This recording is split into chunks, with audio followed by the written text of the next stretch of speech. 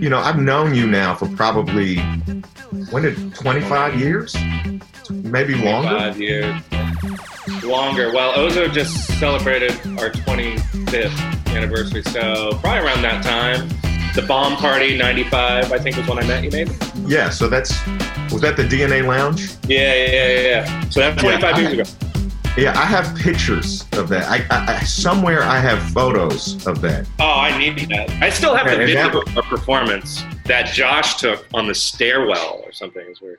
Yeah, it was a bomb party. We met 25 years ago at a bomb party at the DNA Lounge in San Francisco, and I think it was Gavin Week, wasn't it? Yeah, I think you're right.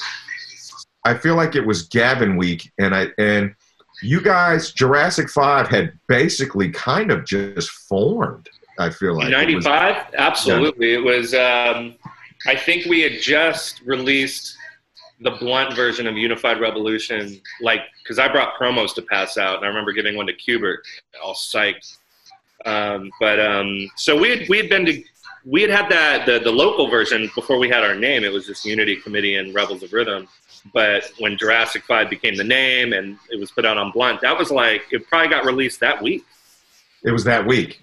Yeah. 1995. It was that week. So what month would that have been? Like October or? I think so. I feel like it was the fall. They had them in the fall. Right. Because Gavin's kind of around the same time as CMJ in New York, right?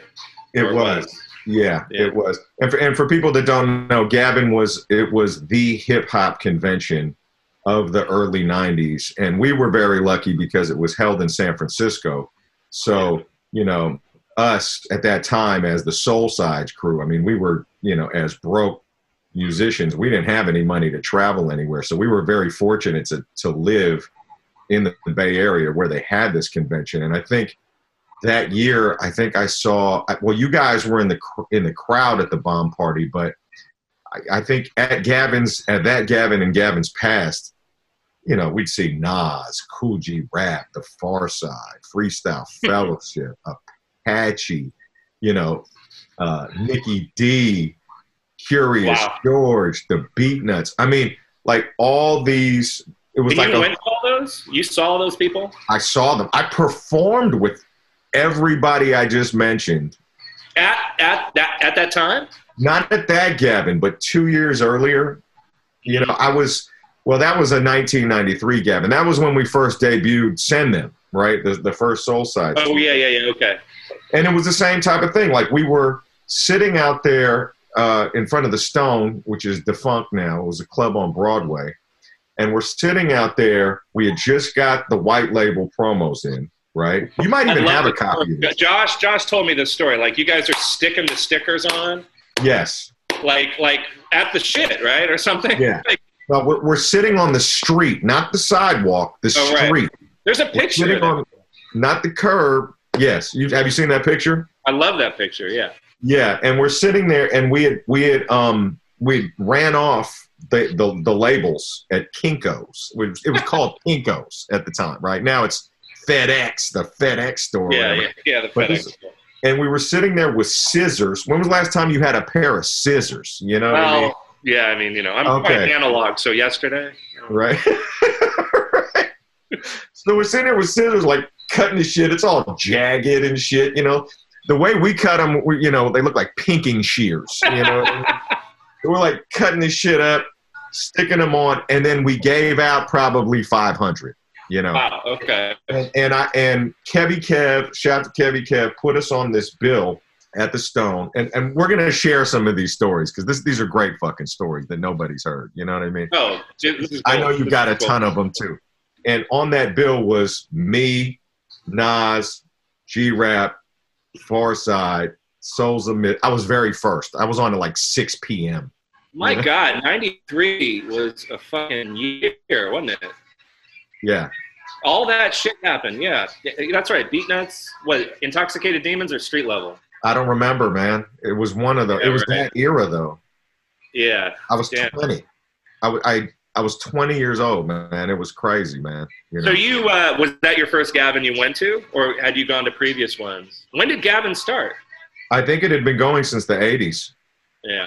But I think that was 93 was the first time I went. And then I saw you guys I met you guys in 95. And then, you know, I always felt like Soul Sides and J5 were just sort of like kindred spirits. You know what I mean? I always felt like we were sort of like, it was like the California underground version of like Native Tongues. You know what I mean? Well, that's exactly what I was going for when, you know, when Unity Committee was around, and, you know, Native Tongue and Flavoring Unit were my two big aspirations to be. You know, I wanted to be 45 King so bad, because I just knew he was somebody that had all these dope records and made all these dope beats for these dope MCs. You know what I mean? And so, yeah, and then when you bring in other groups and start to become a super group, yeah, which is what y'all did, it's what we were doing. So, like, yeah, exactly. When we met, it was almost like we knew each other already. It's like, so I've known you for a long time, but there are a lot of things that I really don't know, you know, okay, that I wanted to ask you about. So the way that it started, you and Tuna were a group at first, right? Yeah, well, I'll go to the beginning. And Yeah. So in 1987, I met a guy named Marv Ski. Remember Marv Ski? Shout out to Marv. Yeah, shouts out to Marv. I met him through a guy I went to junior high with.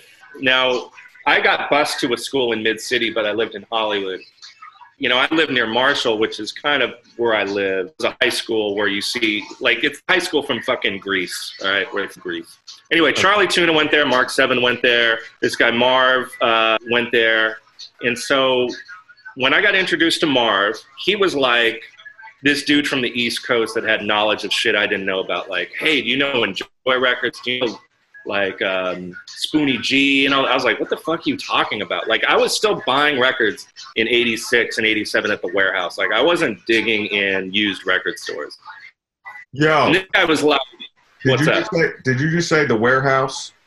I said the warehouse, yeah. I used to steal records from the warehouse. Continue. So this guy was like, you're fucking around. You're doing it wrong. You should go to the used record stores. They have better shit. And I was like, why would I want to buy a used record? Like, it's beat up. He's like, no. Look, just come with me to this place called Rockaway and you'll see. Mm.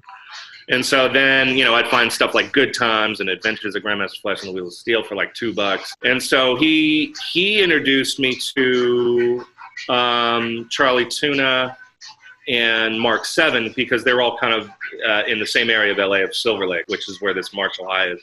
What grade were you in? I was in 9th grade. So freshman in high school. Yeah.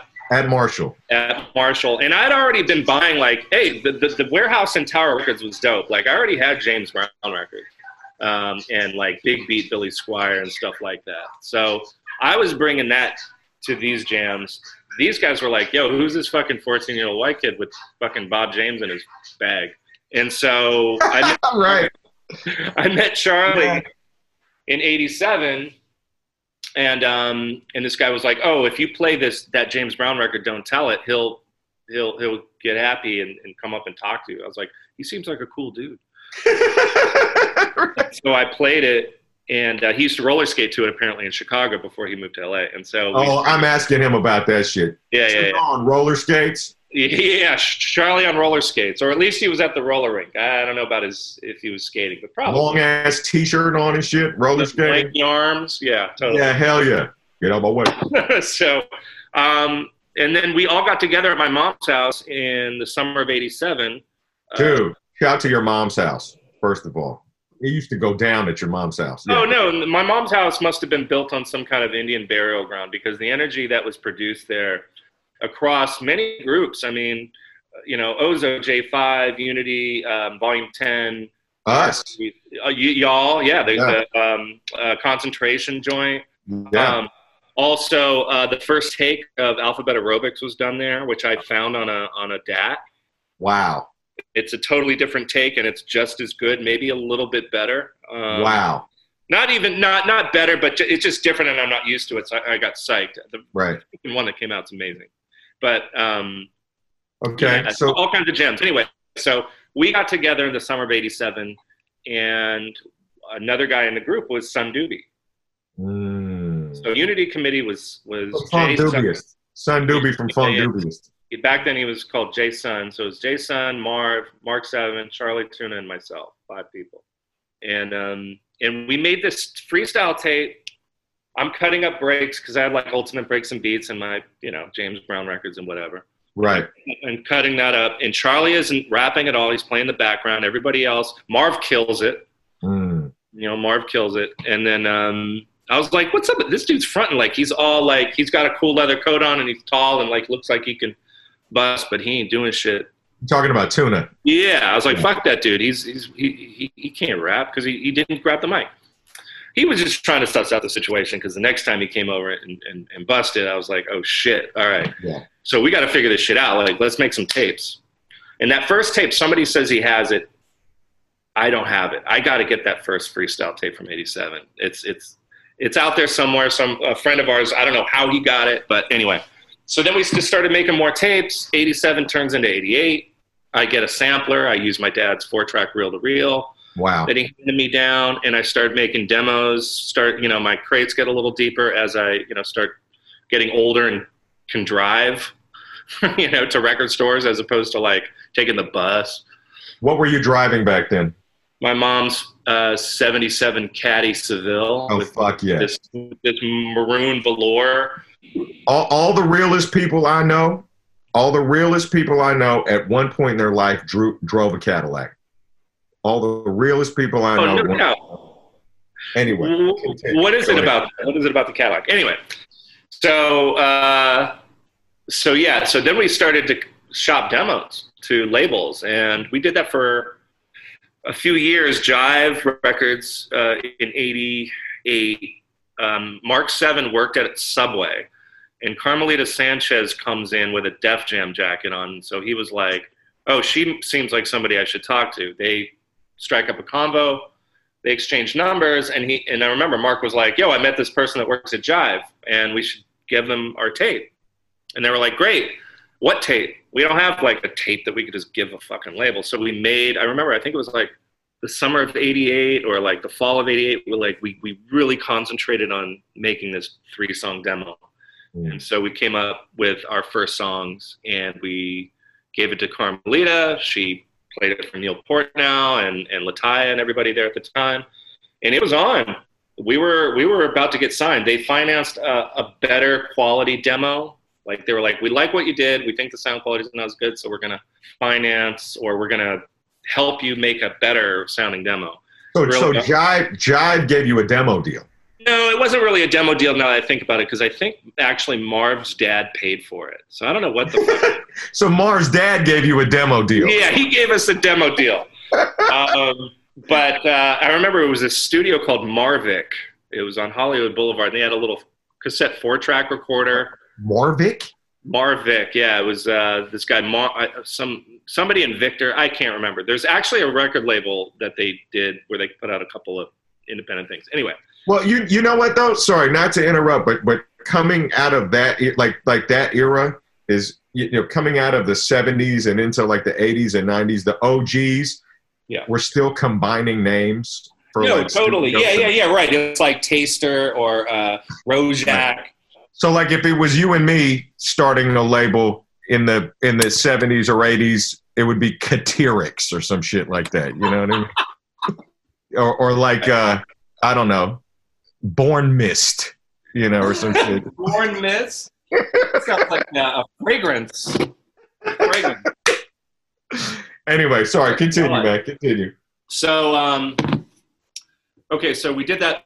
Meanwhile, my demo sounded better because I was using a 4-track reel-to-reel. They were using a cassette, but I was like, whatever. And then we made another demo, and this is where things started to heat up. They were like, this is going to go down. We're going to sign you guys. Like, it was looking really legit. Wow. And then something happened where the song that they really liked was called United We Stand, and it used the Jimi Hendrix Band of Gypsy sample that Digital Underground used. They came out. And it screwed it all up because it was like, you guys are too similar to them. And when you think about it, visually, we were very similar. Like Charlie had the same kind of build and complexion of Shock G. I look like DJ Fuse to this day. Money B is Mark 7. Oh my God! I mean, and come on, like the looks were very similar, and the song used the same sample. So they were like, forget it. That's funny, man. And I was like, well, shit, man, that's a fucking stroke of bad luck. We look like these dudes, and we sound like these dudes, and we don't even know these dudes. Yeah.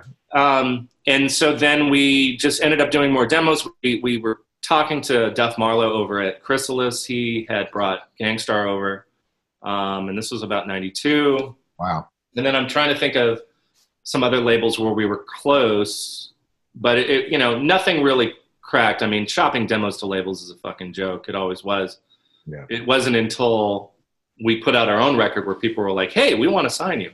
Like, in fact, Jive expressed interest, I think, after we put out our own record. Like, I think Mike N was there, and and he was a huge supporter of us and the whole underground scene, no matter where. So Mike Nardone, you talking about Mike? Yeah, shout out to Mike Nardone. Totally. Sure. Yeah. But at that point, we were being approached by different labels wanting to re-release our record, wanting to do other deals. Okay, but at that point, it was you, Tuna, and Mark 7. At that point, yeah, things had, Sun Doobie obviously went and did his thing. What was the name of the group at that time? What, Funk Dubious? No. You, Mark 7, and Tuna. Oh, it was still Unity Committee. Unity Committee, okay. And so then when did you, okay, so then you got this, you started getting interest from labels and so, and you were shopping demos and so forth, but then when did you start to meet, like, Soup, and, like, how did that, and Newmark, right, and how did that all come together? In 91, we found a place called The Good Life, which was a place in South Central Los Angeles, and it was a health food cafe where a woman and her son decided to do a hip-hop night on Thursdays. Mm-hmm. And so I'm from Hollywood. I don't really know much about it. And then my friends from Darkleaf were like, yo, fools are busting. I was like, how hard can people be busting at a health food store? I don't think so. Right. And totally. So I was like, yeah, you go and, have fun. But then I went October 91, and the first thing I see is Mike and I doing Seven Seal, and then Peace and Ganja K doing shit. I was just like, oh, I'm coming every week. This shit was the most amazing, different, because I was an encyclopedia for hip hop at that point. Like, I'd gone every summer to New York and like trying to, learn as much as I could and bring it back. And I collected everything. And when I don't think that you can really say enough about the impact or the importance of the Good Life Cafe. Yeah, I mean, I'm saying, and there's so many different aspects to it that are still relevant today, but it was something brand new that even me, considering myself an expert of the genre and the culture, this was completely uncharted territory for me. Like, I walked in there and I was like, I never heard no shit like this, and I've heard it all. Right. And I was proud because it was from my hometown, which I always I was into East Coast hip hop. I loved LA, but I kind of dismissed it a little bit because I took it for granted. You know what I mean? So like NWA and like all this stuff, I was like, I love it, but not as much as I love the East Coast shit. Right. This was the first time when I walked in, I go, this shit's better than everything. And it's from my hometown, and I'm fucking proud of it. So I wanted to submerge myself in it, and I went every week to like, ear hustle and just like gain knowledge, because there was something spiritually kind of like I couldn't put my finger on. And then recently we had an anniversary with Ava, who did the documentary. Right. And B+, who was there at the time, was shout speaking. Out to B+, shout out to Ava. Yeah, I mean, both incredible people. But B+ was saying something about the elders and the spirit of the elders and how that spirit infiltrated the artists at The Good Life. I mean, you had the jazz cats like Horace Tapcott, Billy Higgins from, that whole, just, a few blocks away. And that energy with what Micah was doing, JMD was kind of a bridge from the jazz world, hip hop world, being a drummer and a producer for Fellowship. Like, it was also mixed with jazz. Like, I felt like I was at an old jazz club when I went to it. I mean, Leimert Park in itself just has such an incredible history. You know what I mean? It's amazing. Yeah. I mean, absolutely. And you felt that. Like, it was so palpable. Right. And even though I didn't really have any reference point for it back then, I felt it, this kind of whatever it was, where I was like, this is something I felt protected. Like, you know, I was the only white guy there, and people were like, oh, did you ever feel threatened? No, because I felt protected by the love of music, and I shared that with these people that might have problems with me, but we have a common bond that's so strong. That was like, I didn't feel like there was ever anything was ever going to jump off. Was this dreadlock era cut Chemist? Oh yeah, you know that. You still have those? I do. I have them in a bag somewhere. Yeah, no, you're famous for having a full head of dreads in the 90s, cutting them off, and then saving them somewhere. I'm famous for that? In a Vons bag, somewhere in your house. You have a sack of dreads from the 90s. And not only that, I have a sack of, like, different era dreads. like I have another sack of ones that I, like, cut off, kind of, because they weren't working, so I started them again. I have those somewhere. They weren't working? Because they weren't working. Those were like the Will Dog from Ozomatli. Because, you know, he was my dread guru. He started them before I did. I was like, hey, man, that looks pretty cool. How do you do that? You put like toothpaste in your hair and shit. A toothpaste? Bro, not. Oh wow. Not to digress, but I was at that gig that Ozo gig that you guys used to do a weekly. Years later, you guys used to, not too many years later, but years later. Dragonfly. I remember that. Wasn't that at Dragonfly? Yeah. I was in the crowd, and you had your dreads and like a hat. Yeah.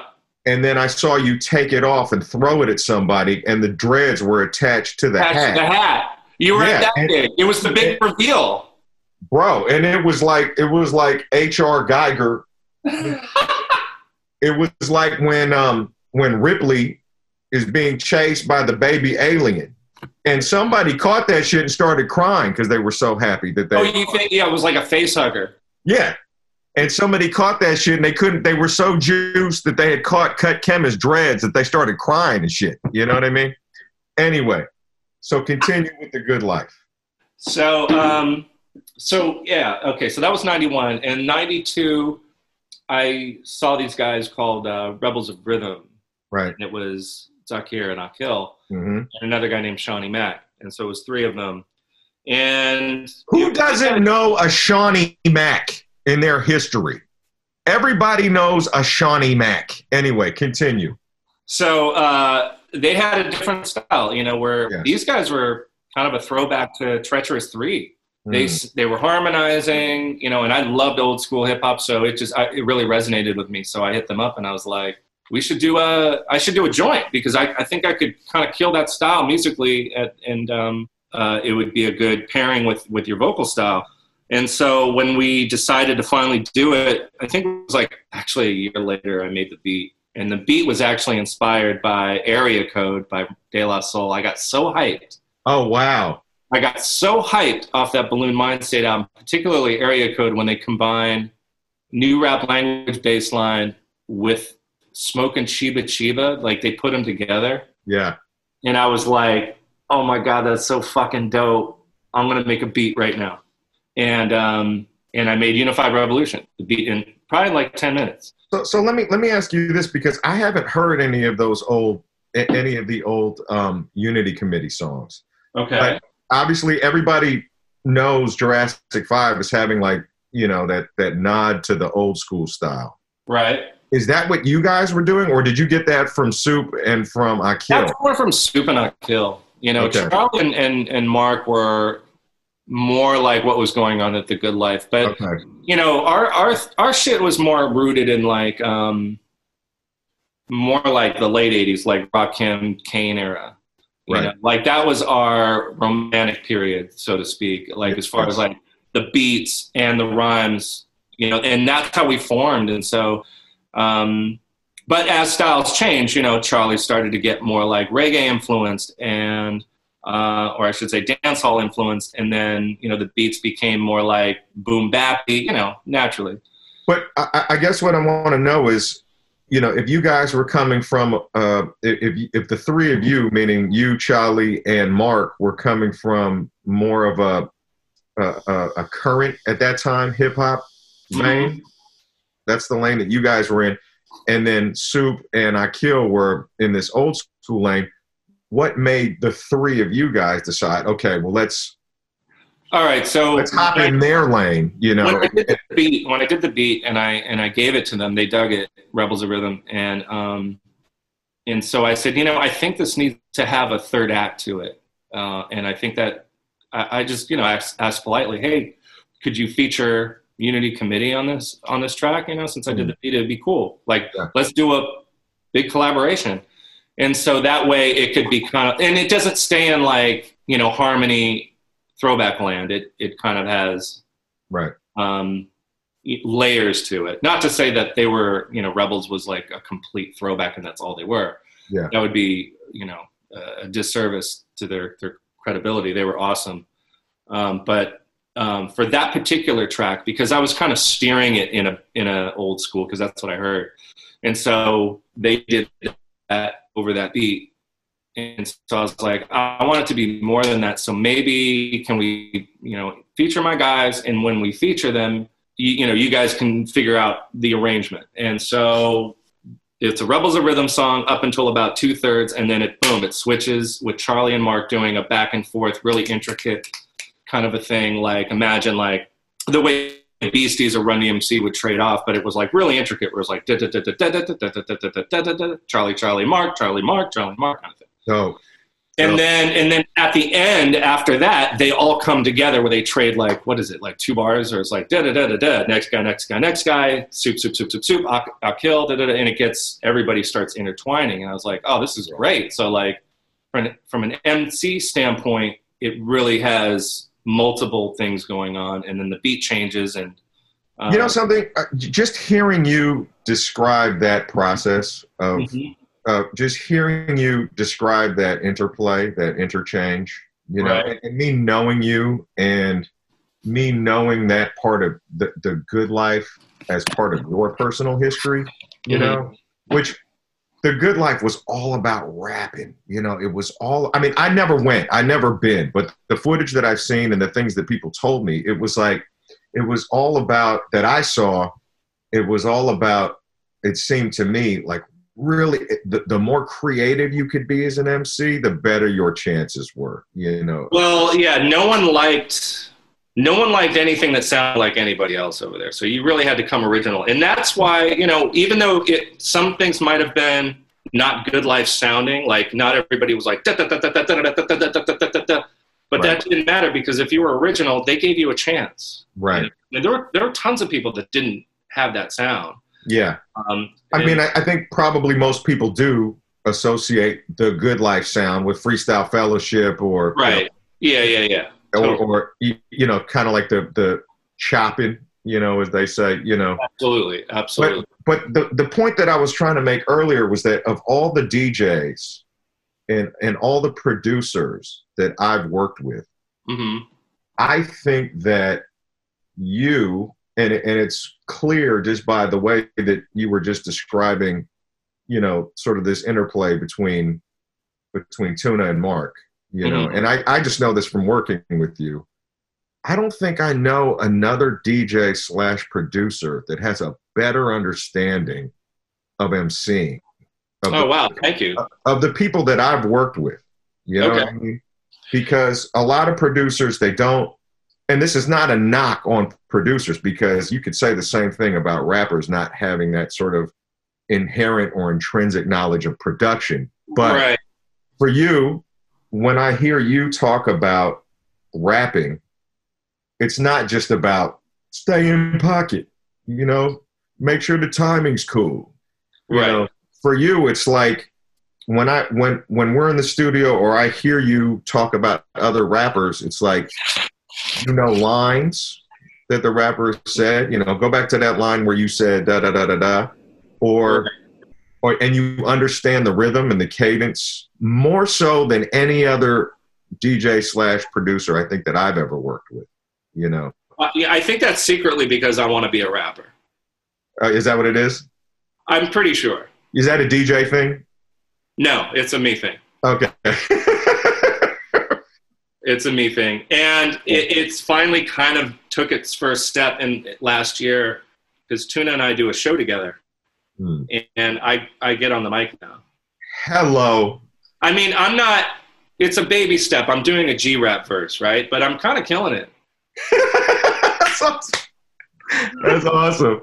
And then I was like, hey, Charlie, this is fun. Maybe I could rap some more. Maybe we could do a song together. Like maybe I can start recording verses. And I'm open to whatever because and to your point, there was a moment in Unified where the harmony on Turn Up the Radio. Right. It was slight, like one of the guys was slightly dissonant or something. And I was just like, no, I hear it like this. So I remember doing some kind of trickery.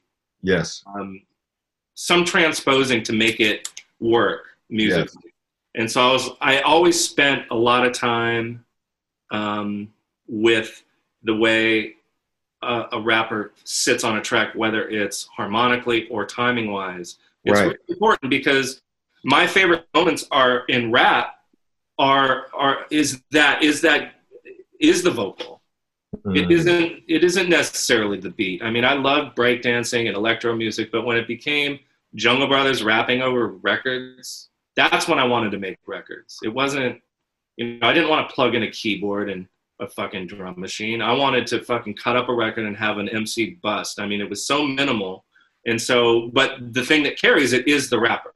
Yes. And so I think that's what sells this music, or back then it did anyway. So I took a lot of time with that and shooting all the way forward to Thin Line with Nelly Furtado on the Power Numbers album. I took that session and, I was like, this is really important for me. I'm going to do the same thing I did with Unified, but with Nelly and the guys. So now I'm taking a big name and I'm not transposing. It wasn't like she was out of key or anything, but I had to pick what takes had to be layered with other takes for it to sound natural. Right. So it didn't sound studio created. And also it had to blend with the guys and the parts they would sing and what parts worked. And, obviously I had a lot more tracks to work with back then because we did it in a huge studio. And I remember it took me like a month where I was just like, this has to be this is my shot to make the perfect vocal, rap, R&B, right? Whatever this is going to be, it's going to be perfect. And I'm happy with it. It was an awesome turnout. But I spent so much time because I love when vocals are absolutely 100% perfect.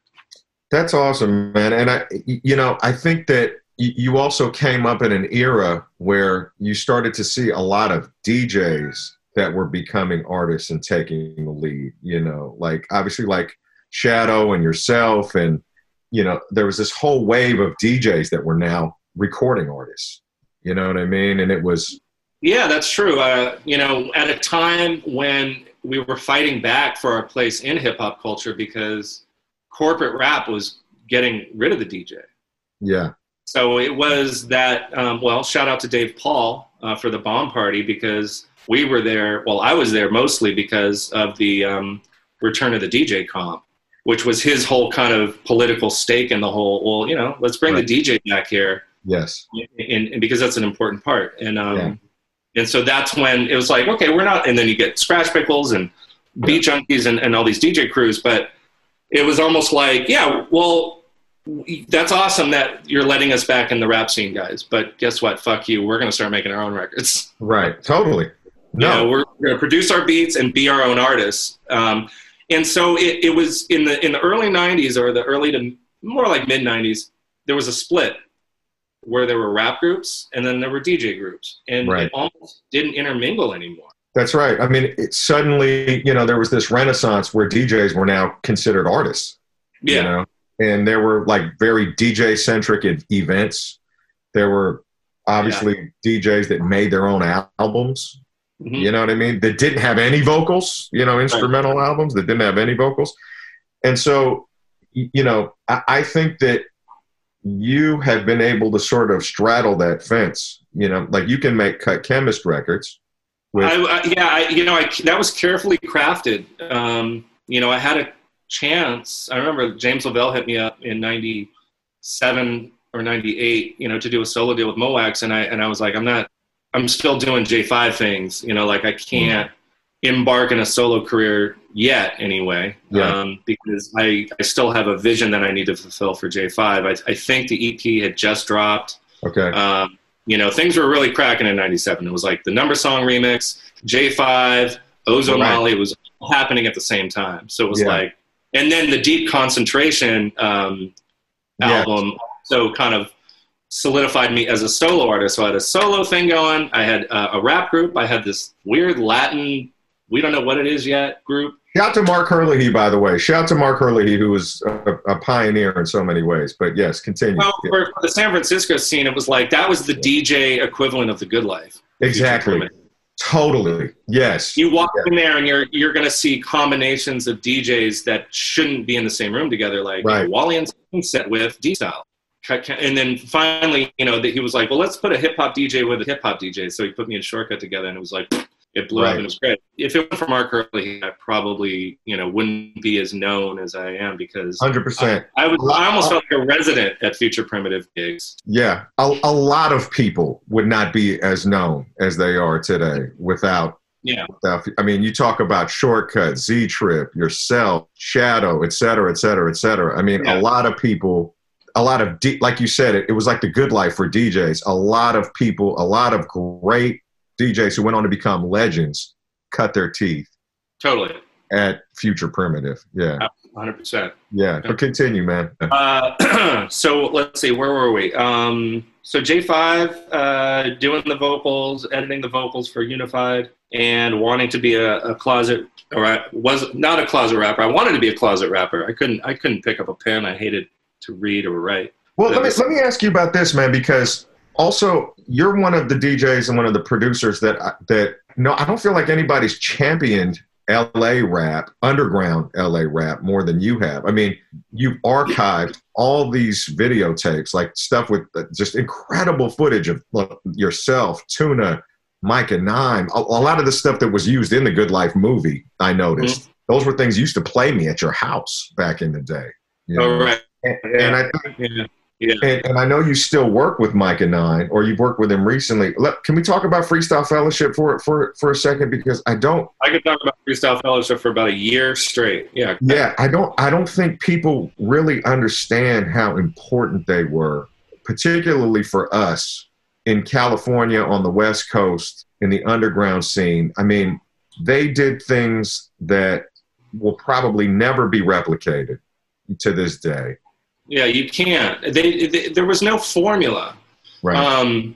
It's kind of almost hard to talk about, because you had to be there to really to be able to like kind of form thought, like a real thought of what was happening. It was, their records, they make great records, but their genius in them was really their live performance and their sense of improvisation.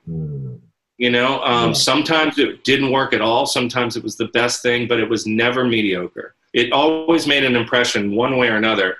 But the one thing that I always appreciated about them, and I remember seeing them in 91 and I was blown away, was the fact that it wasn't like a performance success based on practice. It was more something I couldn't put my finger on that I didn't understand, where they just kind of talked this unique language amongst themselves, where they already, even though they never went over the music, it was on a whole other level spiritually. I just don't think I've ever seen an MC or a rap group so willing to jump off a cliff. And that's what I'm saying. And if they land alive, cool. If they don't, cool. A lot of people can't understand it. I mean, the way people as far as like mass influence, people like repetition. Right. They like consistency. Sure. They like safe. Guilty. We all do. Yeah, absolutely. We all do. So when you take the genius of Fellowship, which is not consistent, it's not safe, it's not a branding monster to where they were focused on campaigning and touring. They were focused on the art amongst themselves, as friends and how to make themselves better just within themselves. And they did that. But then when it grows outside of that, like, and you ask people, well, do you understand that? No one's gonna. Yes. No one's gonna understand that. I mean, as far as like when you talk about mass influence, now you can ask individual people outside of a mass group and say Freestyle Fellowship, and they'll be like, yeah, they were one of the most influential groups of my time. You'll probably hear that from Busta Rhymes. You know, Snoop has gone on record going, yeah, I used to bump Fellowship all the time. Yeah. So, I mean, people were checking for them like a motherfucker. And, you know, I heard Dr. Dre at one time almost signed them or something. No, I think, it was something like, I think Dr. Dre wanted to mix the To Whom It May Concern album over again or something like that. Can you imagine that? Yeah, Dre was definitely trying to get at him. So they were hanging out with John Singleton. Like in 92, forget it, dude. They owned LA. Yes. Micah was at every club. Mm-hmm. If someone was performing, he was there getting on the mic, like testing fools. He was hungry. Everybody was hungry. And so, yeah, when they got their 4th and Broadway deal, what do? And this is the most amazing jump off a cliff scenario. So they're already like the most fierce battle rappers, right? Like, yeah, battling all those dudes is like shadow boxing. You just couldn't figure a counter maneuver because you just don't know what the fuck's going to hit you. Yeah. So their demo tape got leaked. Who'd I get it from? I can't remember. Somebody like Fat Jack or something. I can't remember. No. I got it from Dino. Volume 10. Shout to Volume 10. So he gave me the demo tape of the Inner City Greyhouse album before it came out. It was just called Heavyweights at the time. I don't think they came up with the title. The very first song on that fucking demo tape was Park Bench People. I was like, but at the time, think about if you've never heard that song before and you just heard To Whom It May Concern and you've seen them kill fools. And the first thing you hear is, boom. I'm like, okay. I'm like, whoa. Right. See an old man sitting up. I'm like, what? That's an interesting choice. And it was a band, which nobody had heard, really, at that time. No, you know? Yeah, right. Although since I was close to the situation, I was like, oh, shit, JMD got his band, this is Railroad. Right. Oh, so they're really doing this, but not in like a, because I hated rap bands. I hated live band rap. It just didn't translate to me very well at that time. You know, it since has, gotten better, but at that time, like, what are we, like Brand New Heavies, right? When they did the Heavy Rum Experience, it was cool. Mm-hmm. But it wasn't like, it didn't emulate the power of like samples and drum machines like Bomb Squad. Yeah. Yeah. It was a different aesthetic, man. At that time, it was a totally different aesthetic, man. It sounded so different. Yeah.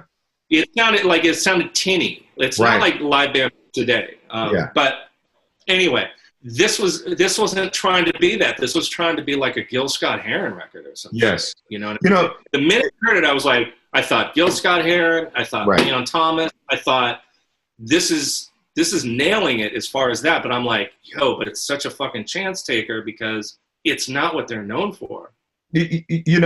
I think it's just one of the dudes. It's not even the whole group. Now, mind you, they changed the arrangement of the album where that's not first. But on this tape, that was first. I was like, shit, it's just Micah. And he's doing a rendition of Red Clay with fucking these crazy vocals. And he's nailing it.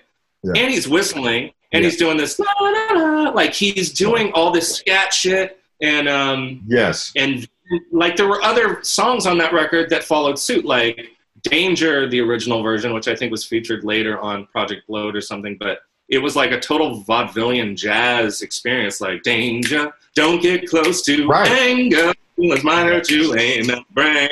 I was like, I felt like I was watching a play.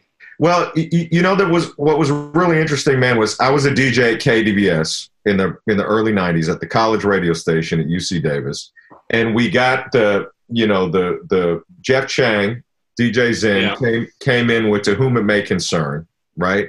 And I didn't understand it. They played the album. I didn't understand it. You know what I mean? It was this Freestyle Fellowship. It was on Sun Music or whatever. Was that the label it was on? Yeah, right? yeah. Uh-huh. And Gab was the one that really hit me. He sat me down and he was like, listen to what these dudes are doing. You have to really listen to what these dudes are doing. Because to me, at the time, like you, I was really on some East Coast shit. I was not from LA, so I didn't go to the good life. You know what I mean? So I didn't understand the context. You know what I mean? I certainly didn't understand, like, just the impact that they were having on the underground culture in Southern California. I wasn't there. You know what I mean? And right. But Gab was the one that really was like, I think when I listened to Seventh Seal for the first time, and Gab was like, listen to what this dude is doing. You try that. That was my intro. That was my introduction. And I heard it on Mike Nardone's show, and I was just like, what the fuck is this? Yes. And so then I was like, oh, okay, now I get it. And then when Inner City Griots came out and I saw the video for Boundaries, and I could kind of visually see what their vibe was. You know what I mean? And it was like, once we have the knowledge of several people, then we could be free. Nobody could ever enter the boundary. And I saw that, and then here comes Daddy-O in there. So I could see the contrast between what I was listening to 5 years ago, and this is what is happening now. You know what I mean? Then I was like, that's exactly, yeah. That's so spot on. The fucking Daddy-O inclusion. Yes. I was offended by it just because I was like, oh man, I was all in this like new shit, and then you had to remind me of like where I was. Yeah. But you're right. In context, it gives you a placeholder of like, look how far it's come. Right. Since we were listening to Stetsasonic. It was fucking thrilling. It was thrilling to watch that shit. You know what I mean? And just all this, we will not tolerate blacks. It was just like, nobody had ever done that before. You know what I mean? And it was such a statement. And I really, everybody that I knew, once I got it, and I tell, whenever I see Mike to this day, whenever I see Mike and I to this day, I'm just like, hey man, know you, know me, for real. Yeah. You know what I'm saying? I mean, that's the only way that I can put it, and right. I think, I'm glad that we sort of we share this freestyle fellowship, love. Anthem, frenzy. I'm a fanatic, always have been, and a lot of the musical direction that I've gone in my whole life is because I want to make DJ music. I want to make the equivalent of what they did in my own music, so like, how can I make something that's as out or, just a jump off a cliff, like you said? How can I make jump off a cliff music like these guys did, but in a DJ context? And so when I made Lesson 6, that was that. It was a reaction to Freestyle Fellowship. Like, I'm like, how can I challenge the DJ world like they did the rap world? Right. Introducing time signature changes and music theory and something that's so much more academic than just, hip hop, a bebop, a doobop, da doo-da, Yeah. And I think that that's what you've always been about, in my opinion, is, you're not, because I know your personality, obviously. We've known each other for a long time, like I said, and I know your music and I know the arc of your career. And I think one of the things about you that I really appreciate musically is that, that when you look at that wave of, we were just talking about, of like those DJ / producers that sort of came of age in the mid to late 90s. Mm-hmm. A lot of it was very cerebral, you know what I mean? And a lot of it was kind of academic, it was like very intense, and you had to just sort of listen, and it wasn't made for, you didn't really move your body to it, you know what I mean? It was just sort of like, you kind of watched it. You didn't really. It was almost, it was kind of gothic too. It was like, yes, depressed kids in the bedroom that are afraid of sunlight, right, making music. So, like, guys that you could tell only spent time not just in a cubicle in the studio, but in life. They were just sort of in a cubicle, They were speaking to themselves. Yeah, totally. Right. But I think for you, and I've always thought of you as like a people person, and you were the guy that, like I said, you were always able to sort of straddle that fence between, you understood that world of DJ produced music, those artists, and you could go there, and you did go there. Then you were also able to have fun, your personality, that sort of, in my opinion, you're an extrovert, you know, in which a lot of guys that I know are not, you know, and so I wish my girlfriend could hear you say that. Oh, really? I agree with you. I am, and I'll tell you right now where all that comes from is, you know, I gravitate towards community-based anything. And a lot of it came from listening to Red Alert shows. Yes. And so the Red Alert shows, and even Chuck Chill Out, the shows that when I went to New York and I listened to, they sounded like they were having a party in that studio. Totally. And it was translating over the airwaves into my radio box as I was alone in my hotel room. Mm-hmm. But I didn't feel alone. I felt like I was at that party. And so I was like, hip hop is about community. Mm-hmm. They're on the radio where, you know, usually you'd be like one guy like Venus Flytrap. No one's here but me. And, you know, I'm going to play you this music. I'm lonely and you're lonely and I'm going to right. This was not that. This was like, hey, man, KRS-One just stepped into fucking place. Yo, Miss Melody's here, too. You can hear their gold chains jangling. Right. And they're on the table cutting it up, and they're laughing. I was like, that's the kind of radio show I'm down with. So how can I make that into a record? And then you look at the Native Tongue Fetish and the Flavor Unit. I was like, those are communities. You know, those are a lot of people contributing to make art, building something together. Good Life, same thing, you know. So I mean, when I get into musical projects, I do the ones by myself, but the ones that I really enjoy doing is when it's a collaborative effort. Like when Quantum and J5 came together, that was an amazing weekend. Yeah, you know, we were all sitting. I have a couple of pictures where we're all like sitting at my mom's dining room table trying to like plot out a song, and you know, I killed recording with that weird plant in the background, but you know, right.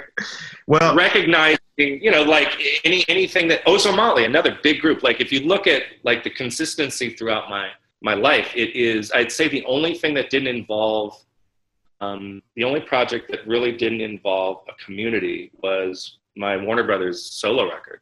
Mm-hmm.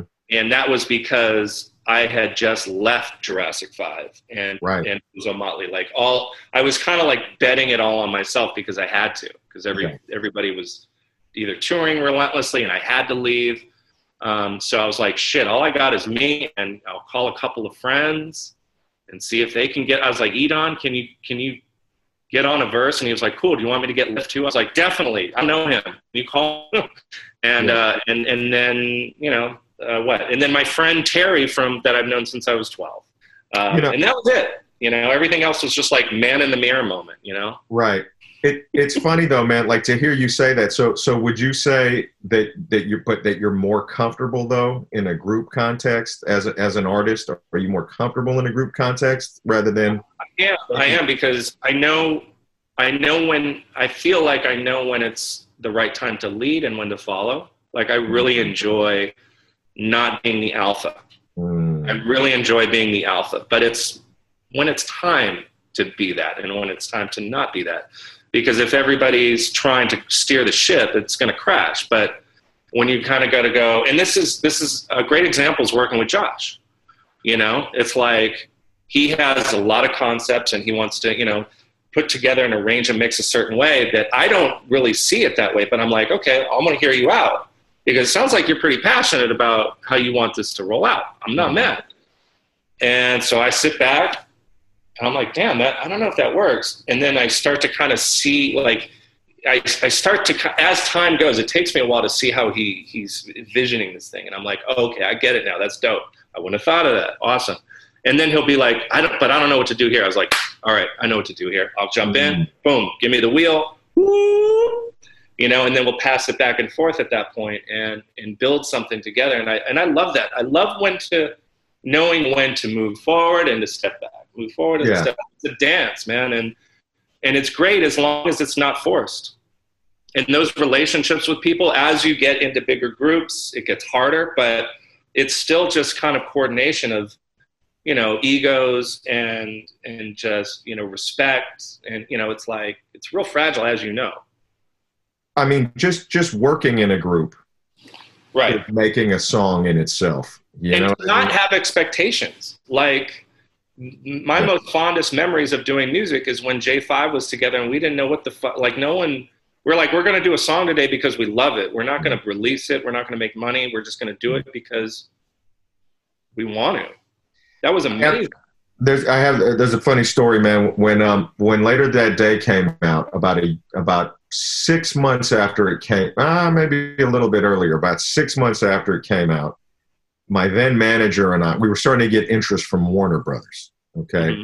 And I think you were on like year 2 of making your solo album at that time or something like that. It happened. You mean of the 4 years it took me to make it? Wow. Yes. Right. Yes. And Warner Brothers, obviously you were signed as a solo artist at Warner Brothers at that time. My then manager and I, we got called into Warner's because Warner's was interested in signing me. So, and I was like, oh, great. That's awesome. They signed Cut. They did this, that. This is perfect. This will be awesome. You know what I mean? So we get in the elevator and we go to Tom Wally's office, right? Right. And I walk in and this is the biggest fucking office I've ever seen in my life. Like this office was like as big as my house at the time. Did he have the caterers come in with the waiters and give you lunch?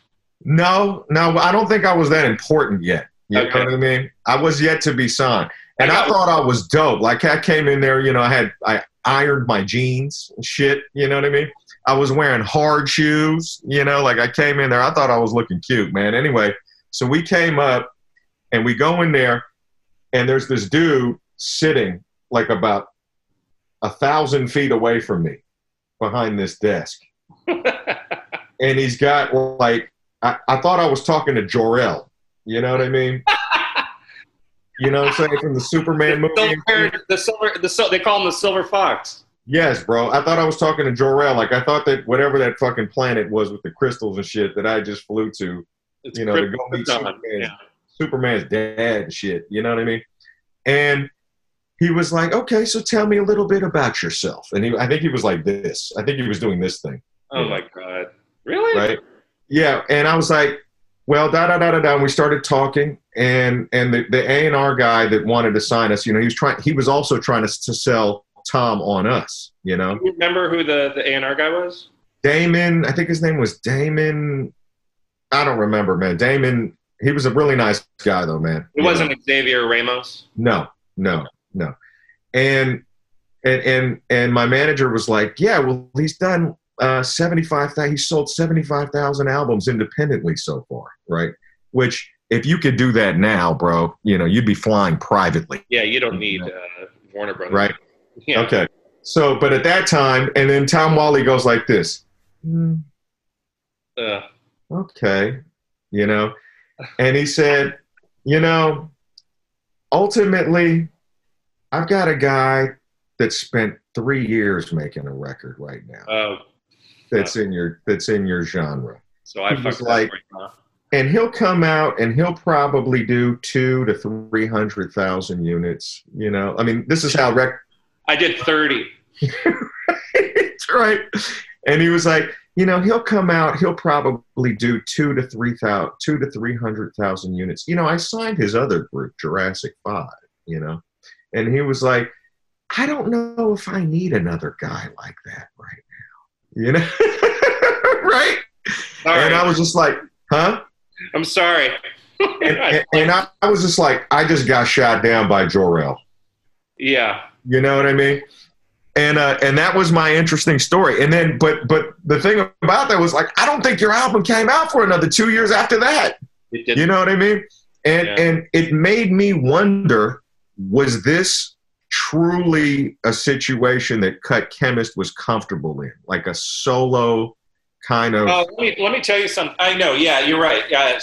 No, it's because I've never been on my own, and I went through a very tough time processing that, like leaving home, leaving the guys and being in a group where I could kind of be invisible. Yeah. And not have to be responsible for any successes or failures, but just kind of be like in the background and do my thing, like produce beats. But, I chose to be a DJ because I didn't want like all this spotlight. All right. And so I left all that because I had this Warner Brothers deal. Now, I left J5 in 2004. I had already been signed for 2 years. So I was like, guys, I got to get to this fucking record. And Dan Dalton's calling me like, okay, so our next tour schedule for 2004. I was like, bro, I can't do it, man. I got to deliver this record. You know, I have a lot of responsibility. Right. And so he was like, all right, you going to call the guys and tell them? And I was like, I guess so. And so I remember calling Tuna, and he came over to my house, and he was like, you know, don't leave me. No. Tuna said that? No, I mean, he was just, you know, being supportive and also just kind of like, you know, the way I would be, you know, if it was like, man, you're leaving us? Like, you're like a founding member. But you know what's funny, man? Every time I talk about the cut Chemist departure from Jurassic 5, Tuna has the exact same quote every single time. He has the exact same quote. He was Ice Cube. Cut Chemist was Ice Cube. You know, talking about like Ice Cube leaving NWA. You know what I mean? I don't know if it worked quite that way, but yeah. But that's the Tuna quote that I love. You know, and I don't ever ask. I'm never like, okay, well, what do you mean by that? You know what I mean? But he was like, Tuna, cut was Ice Cube. You know what I mean? Well, you know, it's different, but I was super psyched to be a DJ of my caliber, which I didn't consider quite high at the time, that I was signed to a major corporate label. Right. I don't know anybody. I know DJs that have been acquired by big corporate labels in mergers, but I don't know any DJ that's actually, as a solo artist, was signed by a fucking giant like Warner Brothers. So I felt like this is a big fucking deal. And it was at that weird time where... That's a good point, man. That's a really good point. And I'll tell you right now, it wouldn't have happened without T-Ray. You know, T-Ray had Beatdown, and his was signed by Warner Brothers through Tom Whalley. And so T-Ray, he produced the first Ozomatli album. And he said, hey, man, you know, I got this Beatdown thing over at Warner Brothers. I got Milano, and, you know, why don't you get down on it? And so I said, absolutely. So because T and Dan Dalton and Tom were all really tight, they wouldn't have fucking signed my ass. So I'm not like saying, oh, it's because of I didn't give them a demo. It's not like I said, hey, so this is an example of what will be coming out on your label, Tom. Yeah. No, they were just based it on, okay, I signed Jurassic 5 when I was at Interscope. They're doing pretty good. T-Ray thing seems to be, you know, pretty cool. He seems like an all right guy. And Dan Dalton, you know, I love what he's done. So, yeah, I'll take the kid. And I think I was the first artist that Tom signed when he moved to Warner Brothers. Wow. So there you go. But it was tough, man. It was tough because doing shows on my own, like I had a total self-destruction where I was just like, you know, I was responsible for the successes and failures of my own, and I didn't have anybody to hide behind anymore. And so when you put me on, you know, showcases with like The Secret Machines and My Chemical Romance and all these other weird Warner Brothers showcases that didn't make any sense. And then also at that time, the DJ was going through yet another transition where it was becoming more influencer based and digital. Analog was going away, entered laptops. People like Lindsay Lohan are DJing. You know, you start to get like the whole Steve Aoki's start, you know, bubbling up, and DJ AMs where it's like, oh, he dated Nicole Richie, and that's how people identified with him. And they didn't identify with him as a skilled fucking DJ because he was incredible as much in the mainstream populace. But after that kind of faded away, and he just kept kind of hitting people over the head with live performances. You know, AM is regarded as one of the greatest recipes. But you start to kind of see that people were kind of looking at DJs as kind of this influencer culture. It changed, man, and you're right. And suddenly it wasn't about turntablism anymore. It wasn't about realness anymore. It wasn't about scratching anymore. It was kind of about slamming records, you know what I mean, that I saw. It was about the club. And the club, and also EDM blew up, you know what I mean? And that changed the whole game for DJs, you know? Right. And so now people were kind of looking at it like, oh, shit, like a DJ that scratches, that was already a dinosaur by 2005. Yeah. Yeah. And so 2006 comes out, and people were like, "What is this weird bedroom art project that Warner Brothers just put out?" Like, it was tethered to, you know, the traditional kind of hip hop DJ sense, but it really also wasn't. Like, it was experimental. It was an experimental record, and I love it. I listen to it, you know, every now and then just to kind of see how far I've come or lack thereof, and I always kind of go, wow, man, I wish I could do something like that again. But that was such a moment in time that could only exist in that time. So, well, you know, I think the thing that was amazing too about that is just following the arc of your career is you now have that chapter in your history. You know what I mean? Like there's sort of the major label era cut Chemist solo album. Totally. You know? He did the group thing, which was successful, obviously. Then he did the solo thing, which is almost kind of mandatory at that point. It's kind of what would the next logical step be for the guy that left that group? You know what I mean? Right. And then obviously, you know, 10 years later, then it's full circle again. And the group that once, as I understand it, the group that, you know, had a very contentious relationship with each other for a while, now they get back together, you know, in the aughts or whatever that was. 2014. 2014. One of those, yeah. And it's fucking bigger than ever. You know what I mean? Like doing that second stage at Coachella, I don't know how many motherfuckers were out there, but it was like 70,000. Think about that. Think about that. Dude, come on, man.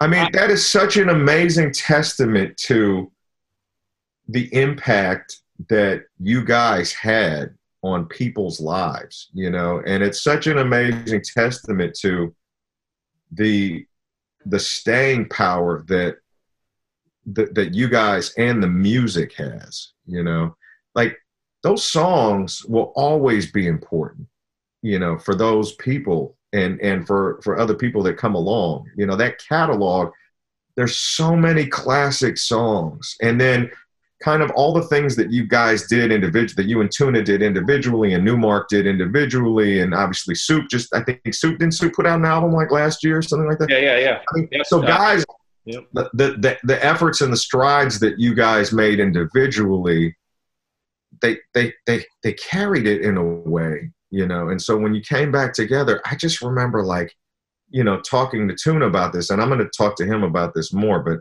just watching that come, it kind of, I feel like it gave the J5 guys a new lease on life in a way, individually as well, you know, if they took advantage of it, you know what I mean? In like it seems like you guys did, you know, but that was so impressive to me and so special and so important to be able to see that a good record, a good career, strong commitment to artistry, people don't forget that. And that never goes away. You know what I mean? It's true. You know, I really love Ava's juxtaposition of Jurassic 5 and Fellowship. I thought it was really poignant because one was like, we were really good at branding and consistency. A lot of mainstream stints are about that long, you know, like as far as like how many albums, how many years did the Beatles, like, you know, and how many years did this group, how many years, it's always kind of like a 7-year bracket of time to where it was like really cracking, you know, and then everything on either side of it is either like, you know, whatever it is. But so you take J5, it's like 97, 98, 99, 2000, 2001. So 95 to 2002, 7 years. That was the span of our kind of proper time together, from Unified all the way to Power Numbers. Boom, that was it. That was strong. Like, we hit the pavement hard. Yeah. I got pneumonia twice. You know what I mean? It was just like three gigs in a fucking day, like on opposite sides of the country kind of shit. You know what I mean? We worked hard, and it takes that hard work to get to that point where you're at Coachella on the second stage and 75,000 people are like, this means something to me. 20 years later. 20 years later. Or whatever it was, you know, 15 years later, you know, or right. I mean, I don't know. I didn't talk to the guys about it, but I'm pretty sure we were like, I didn't expect that. Yeah. I was like, oh, cool. We're going to do Coachella. Neat. Awesome. And but when I looked at that crowd, and the second week, or was it? Yeah, was it the second week? Because they do it for 2 weeks. It was even bigger, crowd. And I went and saw Wu-Tang, and you know, they were on the same stage, and I was with their orchestra, and I was just like, I think we kind of had as big a crowd, maybe a little more. You know, I was like, that's fucking bananas to me. Yeah. And I mean, shit. I was so fucking hyped, dude. You don't even know. Well, I bought a suit for it. Then you know it's awesome. I was like you with the Tom Wally interview. I fucking ironed my jeans. I got some Angus Young cutoffs. Like I had them tailor made. Like these expensive ass like $500 jeans, and then I was like, fuck it, I'm gonna take them to a professional place and have them cut into shorts. And they're gonna fucking come out like Angus motherfucking Young, you know? Oh my God. You had some jorts made? Yeah, some jorts. Yeah, that's awesome, man. Well, you know, I mean, I think, again, it's just a testament to, I think, your role in all that, obviously, is a testament to, I think, your ability, like you said, to know when to step in and when to lay out, you know? And I think, I don't think anybody does that better, that I know of, does that better than you do. You know what I mean? In terms of knowing when to fill in the blanks and insert yourself, you know? And I think that it's Charlie. Oh shit! We're being invaded by a fish. What's up, fellas? Wait, can you go away right now, Charlie? We're just talking shit. No, I'm just kidding. Is he there? Is Tuna there? Well, he's muted, so. Oh, okay. That's okay, we're not talking shit. Charlie, you can come back. I don't know, or whatever. There he is. Oh shit! Tuna's here. Give me 1 second. Let me just turn my audio up. Are we? What else you got going on back there? His painting studio. Oh shit! Look at that. You know, we went over our time, but let's overlap. This is cool, man. Cool. Yeah, let's do it. How you doing, man? Yeah, there you go. What's up, fellas? This is an amazing special event for me because two of my favorite people, and I feel like two of my best friends in the game, I have on the same Zoom screen at once. Two guys that I've known for 25 years plus. I've toured with, I've done songs with, I've been in the studio, I've been in different countries with, I've been in different situations with. Chemist and Chali Tuna from Jurassic 5 and Ozomatli. I love you guys, man. It's great to see both of you, man. We love you, man. We love you too, man. I think the original plan was to have you guys together, and then for technical reasons, we wanted to split the interviews up.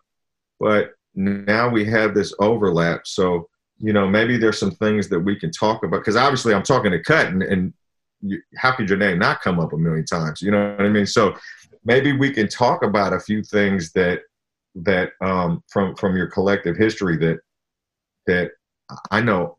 There's a lot of things. I mean, I know you guys, but there's a lot of shit that I just don't know. And it'd be kind of interesting, I think, to hear your individual perspectives on the same events. You know, like so. Cut told me that both of you went to Marshall. No. He went to Marshall. I went to Mid City at another school. Oh, okay. So what was your impression of Cut when you first met him? You know, like do you remember that moment? Yeah. When I first met Cut, we were in Silver Lake Park, right? Silver Lake is East Hollywood, so to speak, right? Okay. And my family moved to Silver Lake from Chicago. That was the first place we lived. We lived there most of the time. We lived in California. Okay. Went to high school the whole time there. Met a bunch of dudes who, 6 degrees of separation, we kind of knew, you know what I'm saying? But we didn't know each other. Now, I knew Mark 7, high school, because he went to Marshall with me. Right. I knew this dude named DJ Cass, right? Cassidy was his name, right? Cass was like, he was always walking the line of being like a gangbanger or whatever, but he was a hell of a b-boy DJ. He was a hell of a DJ, right? And he knew Cut. I knew this dude named Marv Ski, and he knew Cut. But all this, once again, I didn't know him. So we at Silver Lake Park, and from what I understand, because I didn't hear the conversation, but I became part of the conversation. I didn't hear the conversation though, but I heard Cut told me that Kaz told him, like, you see that dude over there with the golden child hat? I likes to rock the little golden child beanie and all this leather and shit. You know what I'm saying? See the dude with the golden child hat on. The mushroom hat. Yeah, man. Mine was big though. See, and I had mine way before anybody started wearing. It was crazy. I came out, Cali, I started wearing. I was like, nobody got these. That's what's up.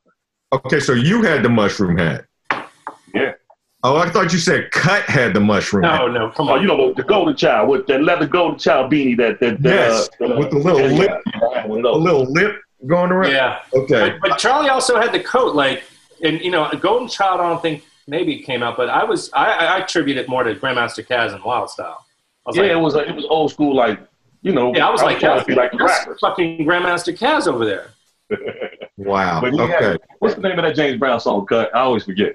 Don't Tell It. It's the one that they use for poetry. Yeah. So he was like, if you play the song Don't Tell It, man, then that dude will come over here and come talk to you because skates that song in Chicago. And, I'm on the other side of the gym. Yeah. Cassidy and Cut, they spend it. It's a park jam. Right. And kids and all that shit. We was all tripping because it was going on in the neighborhood, in the park. The little park house. And so we up in there. We like, what's up? Me and my homie Tyrone and Daryl and everybody.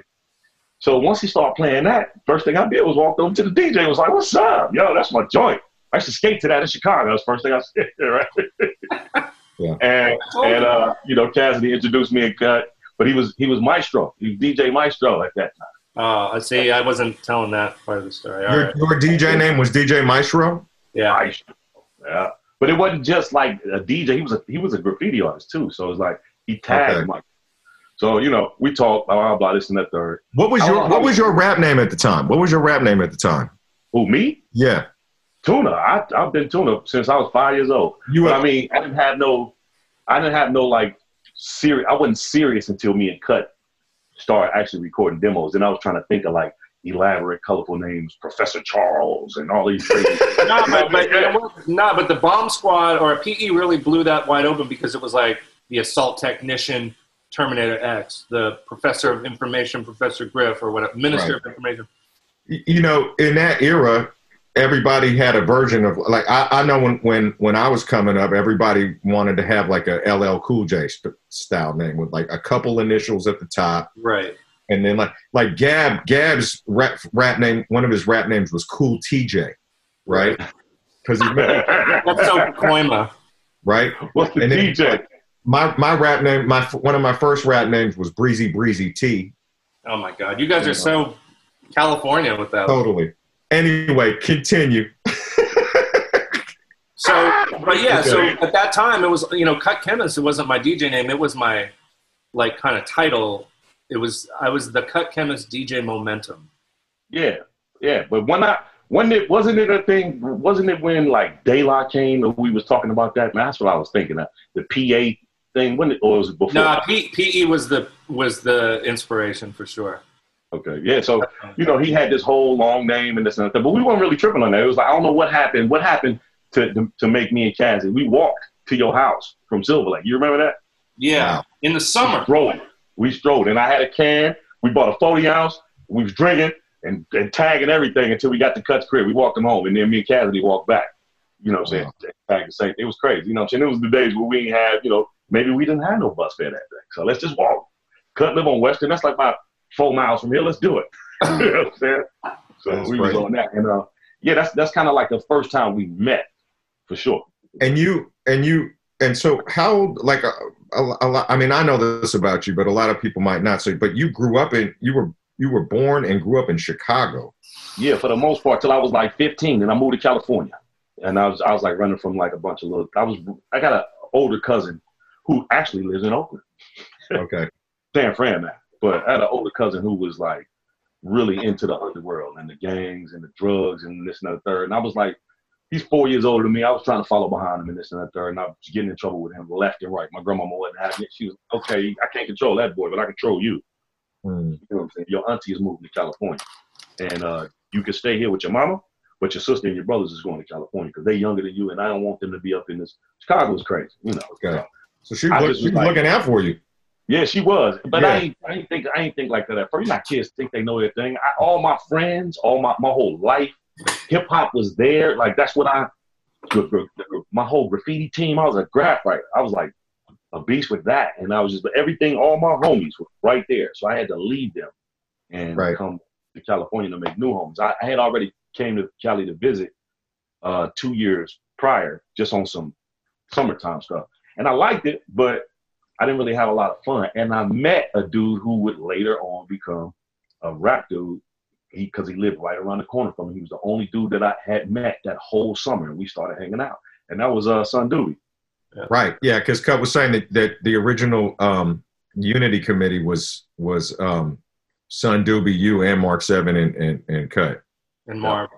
And Marv. That's so crazy. So you came to Marshall. You were a sophomore in high school or a freshman? Yeah, well, Marshall started 10th grade, so yeah, I started at 10th grade. Wow, that's amazing. But I was at Bancroft when I got to LA. I was at Bancroft for a year, basically. That's a middle school. Okay. Yeah. So I had, in Chicago, you graduated from 8th grade to 9th grade. And then, 9th grade, 10th grade, 11th grade, 12th grade was the high school year. But when I came here, it was 10th grade, 11th grade, 12th grade. So I had to graduate twice. It was weird. But, and then who went to Bancroft with you? That's a nice story. Man. Everybody went to Bancroft with me. So Son Doobie was there. Again, I seen him, right? Volume 10 was there. DJ Lethal was there. That dude Lamar, who was in what's that movie, Rapping? Who was doing the windmills? He was holding on to the basketball doing the windmills. I went to elementary school with him. Really? Yeah, he was there. Man, there was so many different people. When 2 years before I got there, Janet Jackson was there. So it's just like a lot of people went to that school. It's crazy, man. Like that's what when I talk to people I know that have grown up in LA, that's the norm. Yeah. Like you went to high school with this celebrity or this celebrity's son or daughter, you know what I'm saying? Or, oh yeah, I know them from blah, blah, blah, blah, blah. It's so crazy. Like growing up in the Bay, it's like, oh yeah, nothing. Y'all got the, I went to school with Angela Davis' little niece or something like that. Y'all got that. Right. Totally. It's always somebody in the movement. You always went to school with somebody in the movement. You know what I mean? But you get the movement, we get the movie. Right. There you go. There you go. And so when did y'all when did you start rapping though, Tuna? Like I know it's been a while. Well, I mean, my first graffiti piece I ever did with a can was in 1981, right? Wow. It was toys, but I did it. I was so proud of myself. Around that same time, 82 maybe, I got embarrassed by, actually it was 83. It was 83. I got embarrassed by this dude named Eric Gardner and this dude named Dale, because the rap thing, Chicago was house music. Yeah. The rap thing wasn't big, and if you was breakdancing and rapping, you was kind of looked at as some little novelty, whatever. Right? But there was a couple dudes in my neighborhood who could freestyle, but they was joke freestyle, bagging on, look at your shirt, look at that kind of shit, And so, totally, yeah. You know how that goes. So yeah. I had this crush on this girl, 83. I was 13.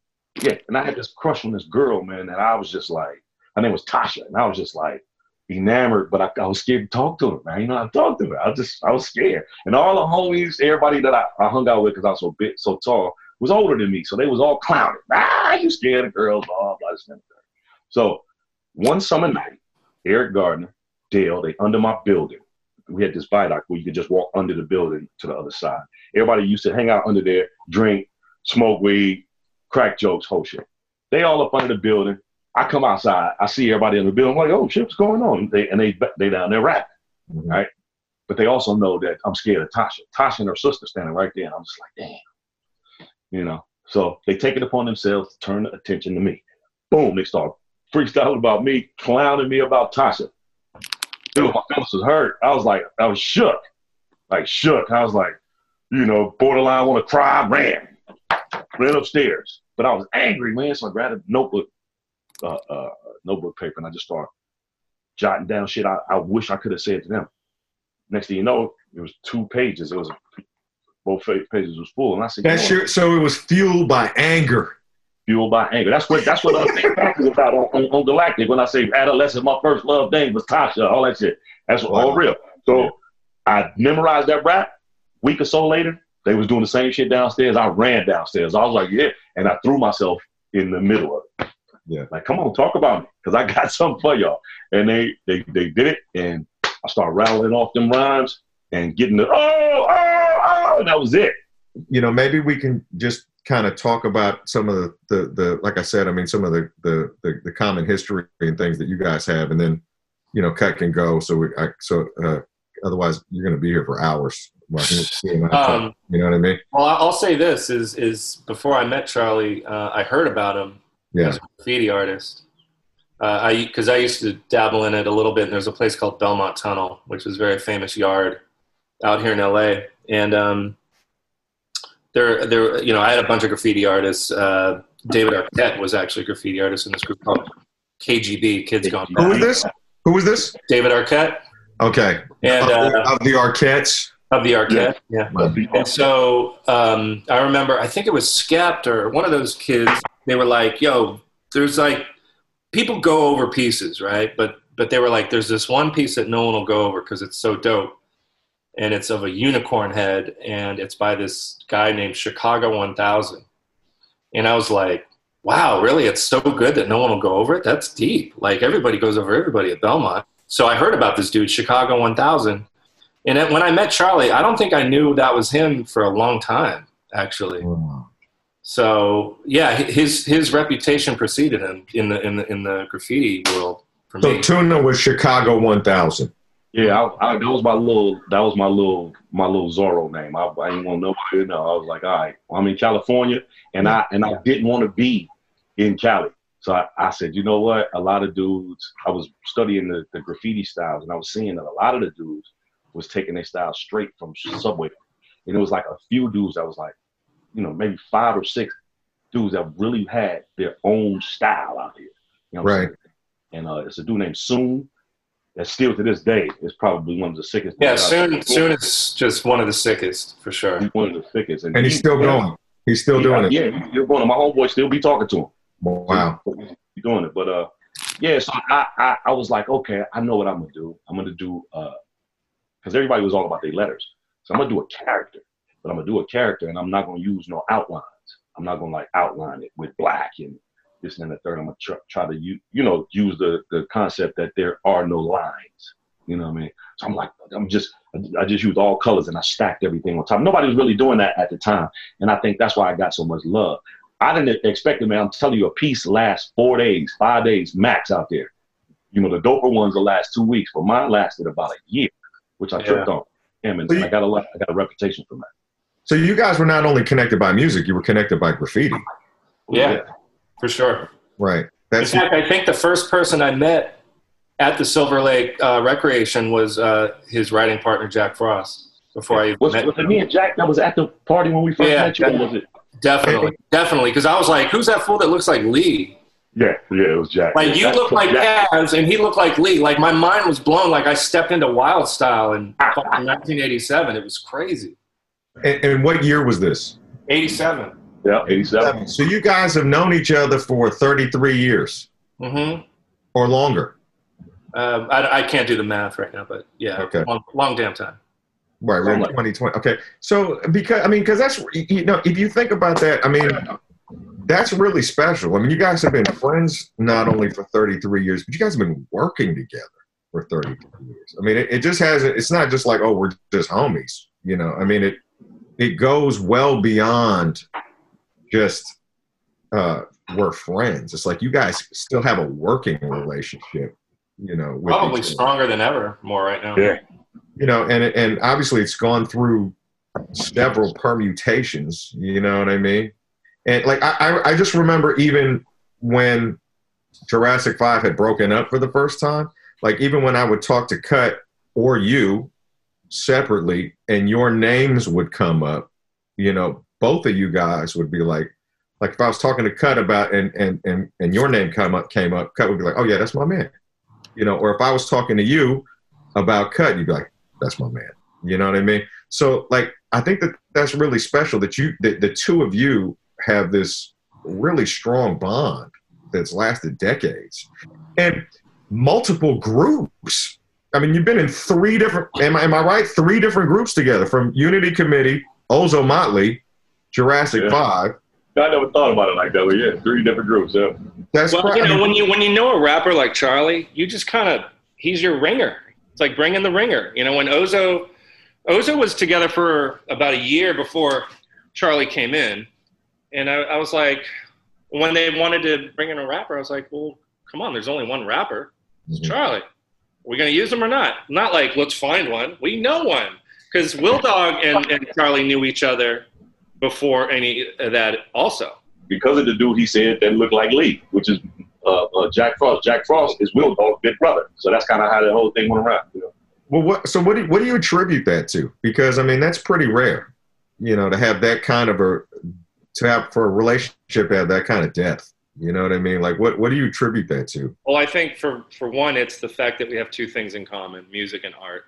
Okay. So if one of us kind of like can't fuck with the other on the concept of music, we can still speak a language that bonds us through another medium, and vice versa. You know, if that one's like, oh, you know, we can't talk about art right now, but hey, but so, you know, we got music. And so, you know, whether we record or we just talk about the things we like, or Tuna's the first person I called after the premiere battle. You know, I was just like, I want to call Tuna and talk about this shit because it was incredible. I want to share that enthusiasm with my dude.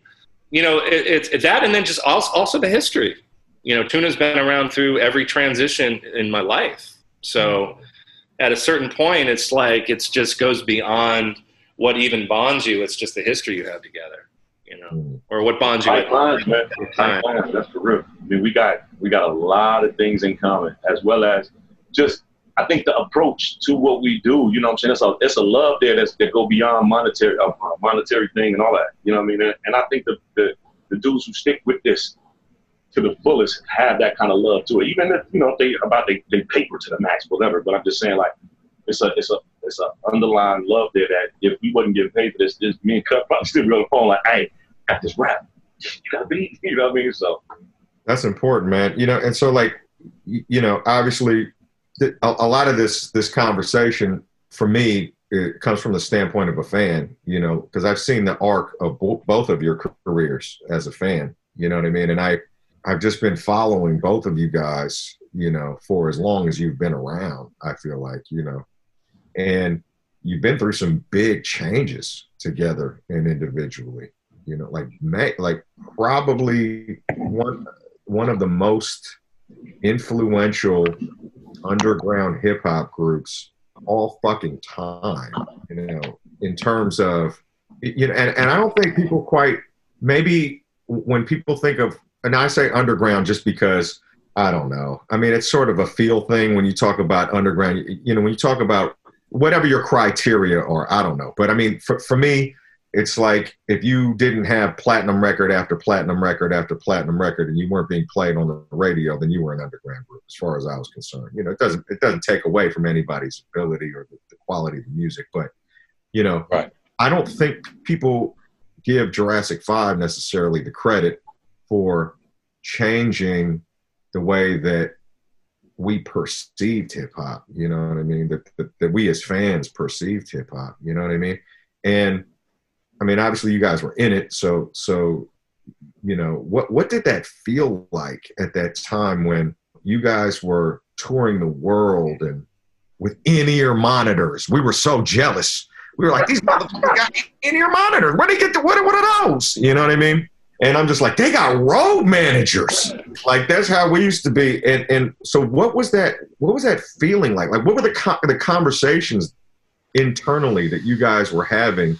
Well, we weren't having any internal conversations. That's kind of the trade-off, I think, is when it becomes so machine-oriented and like you have your road manager, you have your caterer, and you have all these like things in place that are paid for by God knows where, you know. And that's the thing, is like you don't see where the money's coming out of. You don't know where it's coming in, but it's there. And so things get kind of weird and abstract to where it's like we're a part of this machine that is moving and it's beyond our control as individuals. and that's a very scary thing, and it throws everybody as individuals off balance to the point where you may not feel like that you personally have an impact on the situation. That's when things start to really generate in a weird way. Yeah. But I guess what I'm saying is when the first album came out on Interscope and I went to Newmark's house, right? And Newmark was like, look up, right? At the time. Fucking billboard, yeah. Newmark was like, look up. And I'm like, what do you mean, man? What is this bullshit? What look up? You know? Yeah, he's going to pull one of these numbers on you. Right, yeah. And he said, no, look up.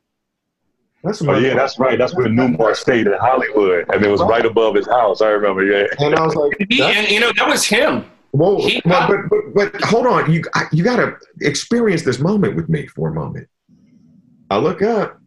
That's a Jurassic 5 billboard above his house, right?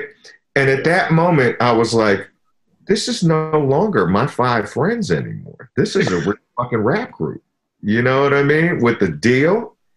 And it was off to the races. It was a different feeling. I mean, suddenly I felt like, wow, there's a whole world of possibility out there. You know what I mean?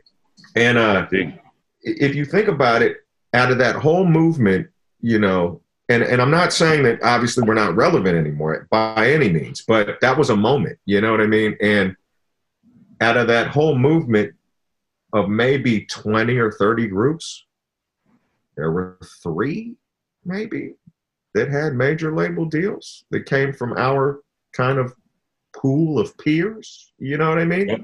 Mm-hmm. And Jurassic 5 was the biggest one, you know, probably. So how were you guys able to process? I mean, you know, Tuna, how were you guys able to process that? Like, what was going through your minds at that time? To be honest, man, you know how you be like if you get in a pool, right? You submerge your whole self in the pool. There's water all around you. So after a certain point, you ain't looking at every square inch of it all. You just kind of like pushing forward. That's how I was. I was like, okay, we got this record deal. We got these opportunities. We on a major label.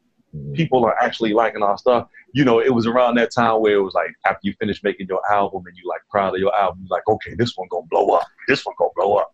Yeah. And then it don't do what you think it's gonna do. Then the next one, you're like, you're just gonna blow up. You know, so like I didn't really trip on us being in that position until like we got to like feedback. Once we got the feedback, I was really like looking around like, yo, this is a real, like we got a machine going on. You know, Cut had left and it was a bunch of just decisions that needed to be made. And that wasn't how we started. We was like, let's make some songs. You know what I mean?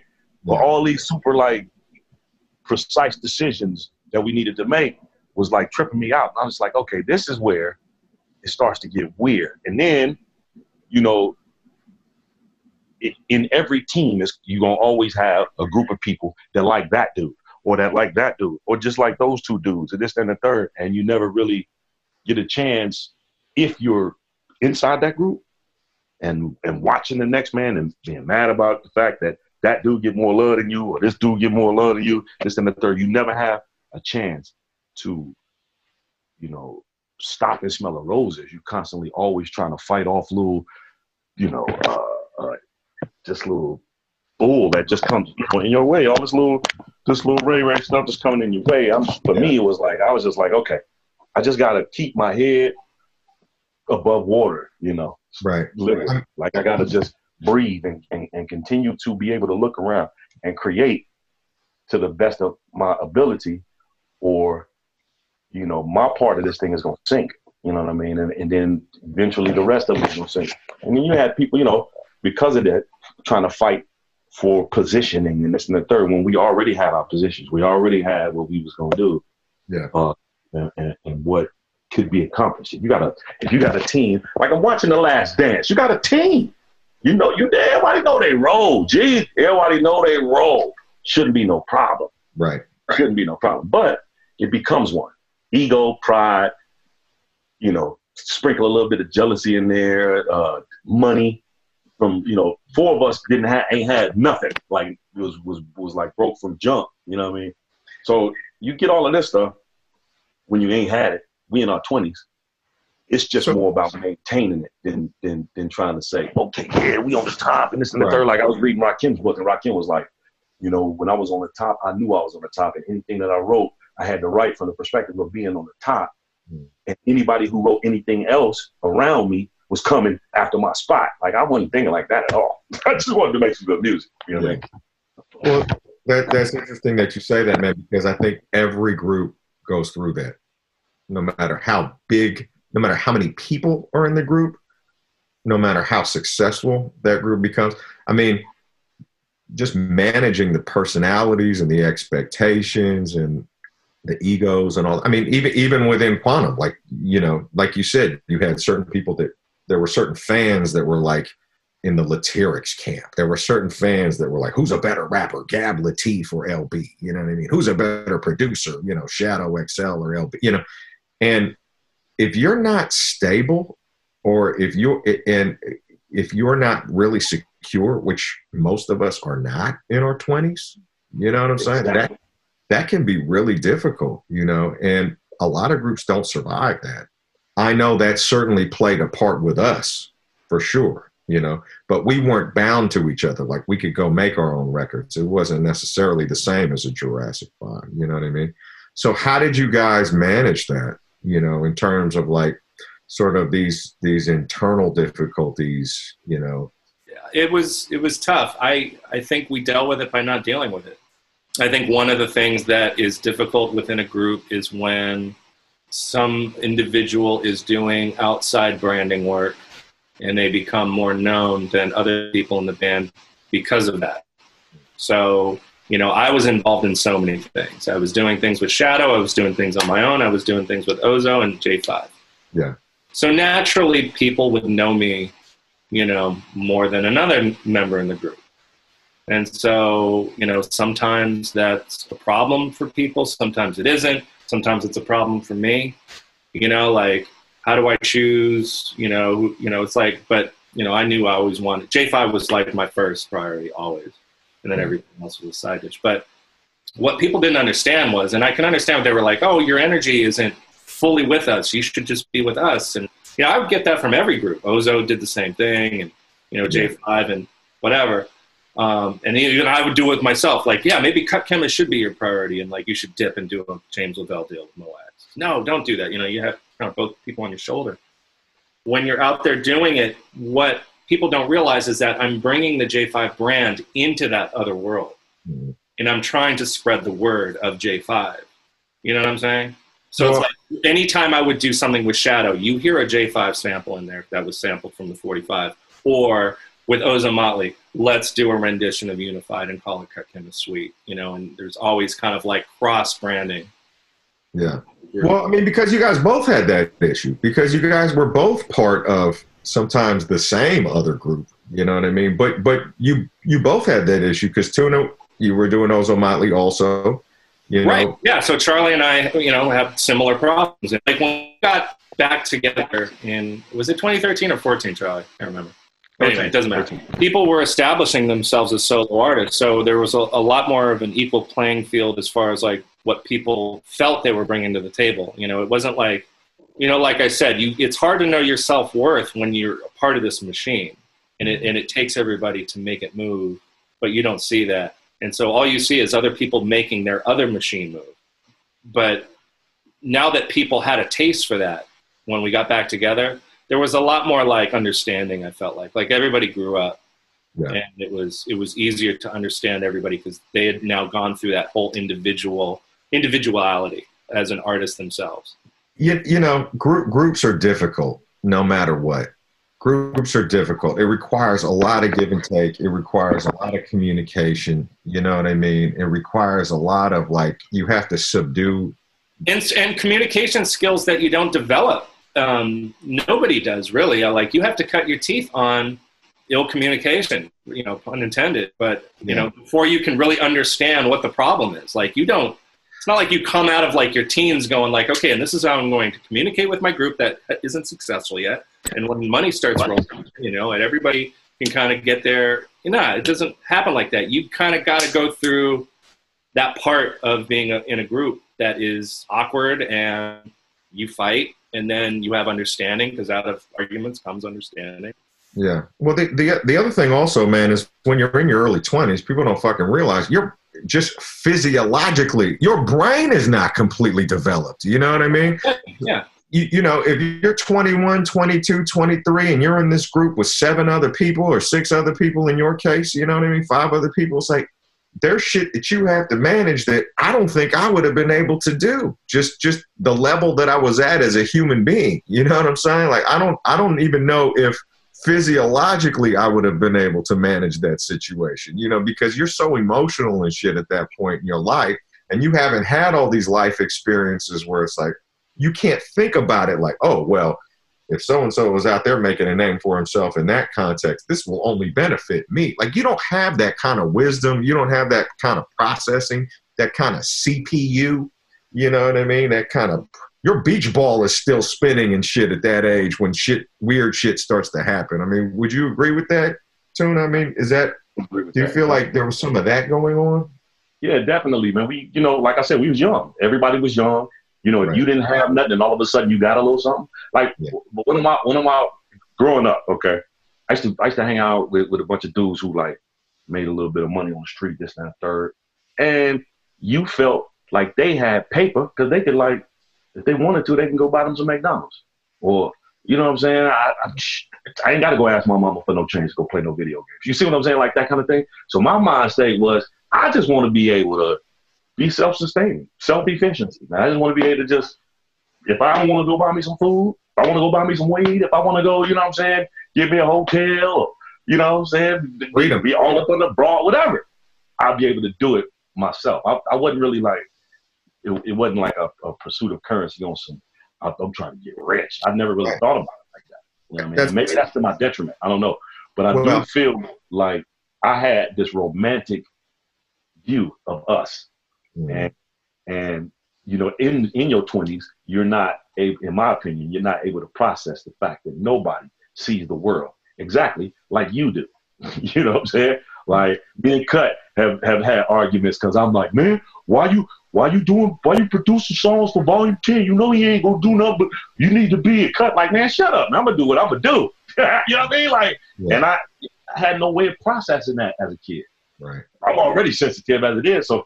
You know something, though, like when I think of you, though, in particular, man, I mean, you're probably one of the hardest working guys that I know. I don't know anybody that spends more time on the road, or, you know, and still manages to, like, paint, record, et cetera, et cetera, et cetera. You know what I mean? And I've always known you to be that way. Like, if an opportunity presented itself with Ozomatli, you did that. You know what I mean? And if an opportunity presented itself with Jurassic 5, then you did that, you know? And I remember reading an interview with you one time.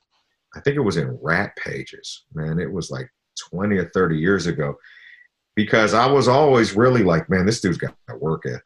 You know what I mean? Like, in my mind, I was always, man, this dude fucking works hard, you know? And I remember reading this interview with you a long time ago. Maybe you don't remember it. I think, and it was timely too, because I think I had just left a gig. I think I had just seen y'all somewhere early on, and, you know, that advance check came. You know, Tuna was out there in the expedition, pulled up, yo, LB, where you going? You know, then he drives off, and I'm like, he got an expedition. You know? Tuna drives off. But then, like, around that time, I remember reading this interview in Rat Pages, and he was like, look, and I think the quote, I don't, you know, I'm going off of memory now, but, you know, but I think the quote was like, look, and it kind of, it gave me a lot of insight into your personality and your work ethic, you know. And I think what you said was, you know, my family didn't even own a car. You know what I mean? And I have this opportunity here, you know, to do what I'm doing, you know, and suddenly that lit up everything for me. That became clear. I got such a insight into your personality at that time, and like your drive, you know. And so it's interesting to hear you say that now, you know, and I still see that with you. You know what I mean? I'm like, I don't know any artist, any genre who spends this much time on the road. You know, it's like baffling to me, you know, and like it just sort of speaks to your work ethic. You know what I mean?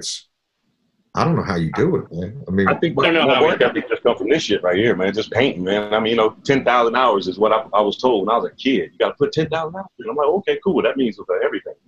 Right. Any and everything you do. So I don't know. I just the creativity drives me, man, and then it's just really that. I like to create shit. I like the feeling after I finish creating. Like looking at it, like, whoa, I did that. Wow, that's amazing. Or listening to like, yo, that came out dope.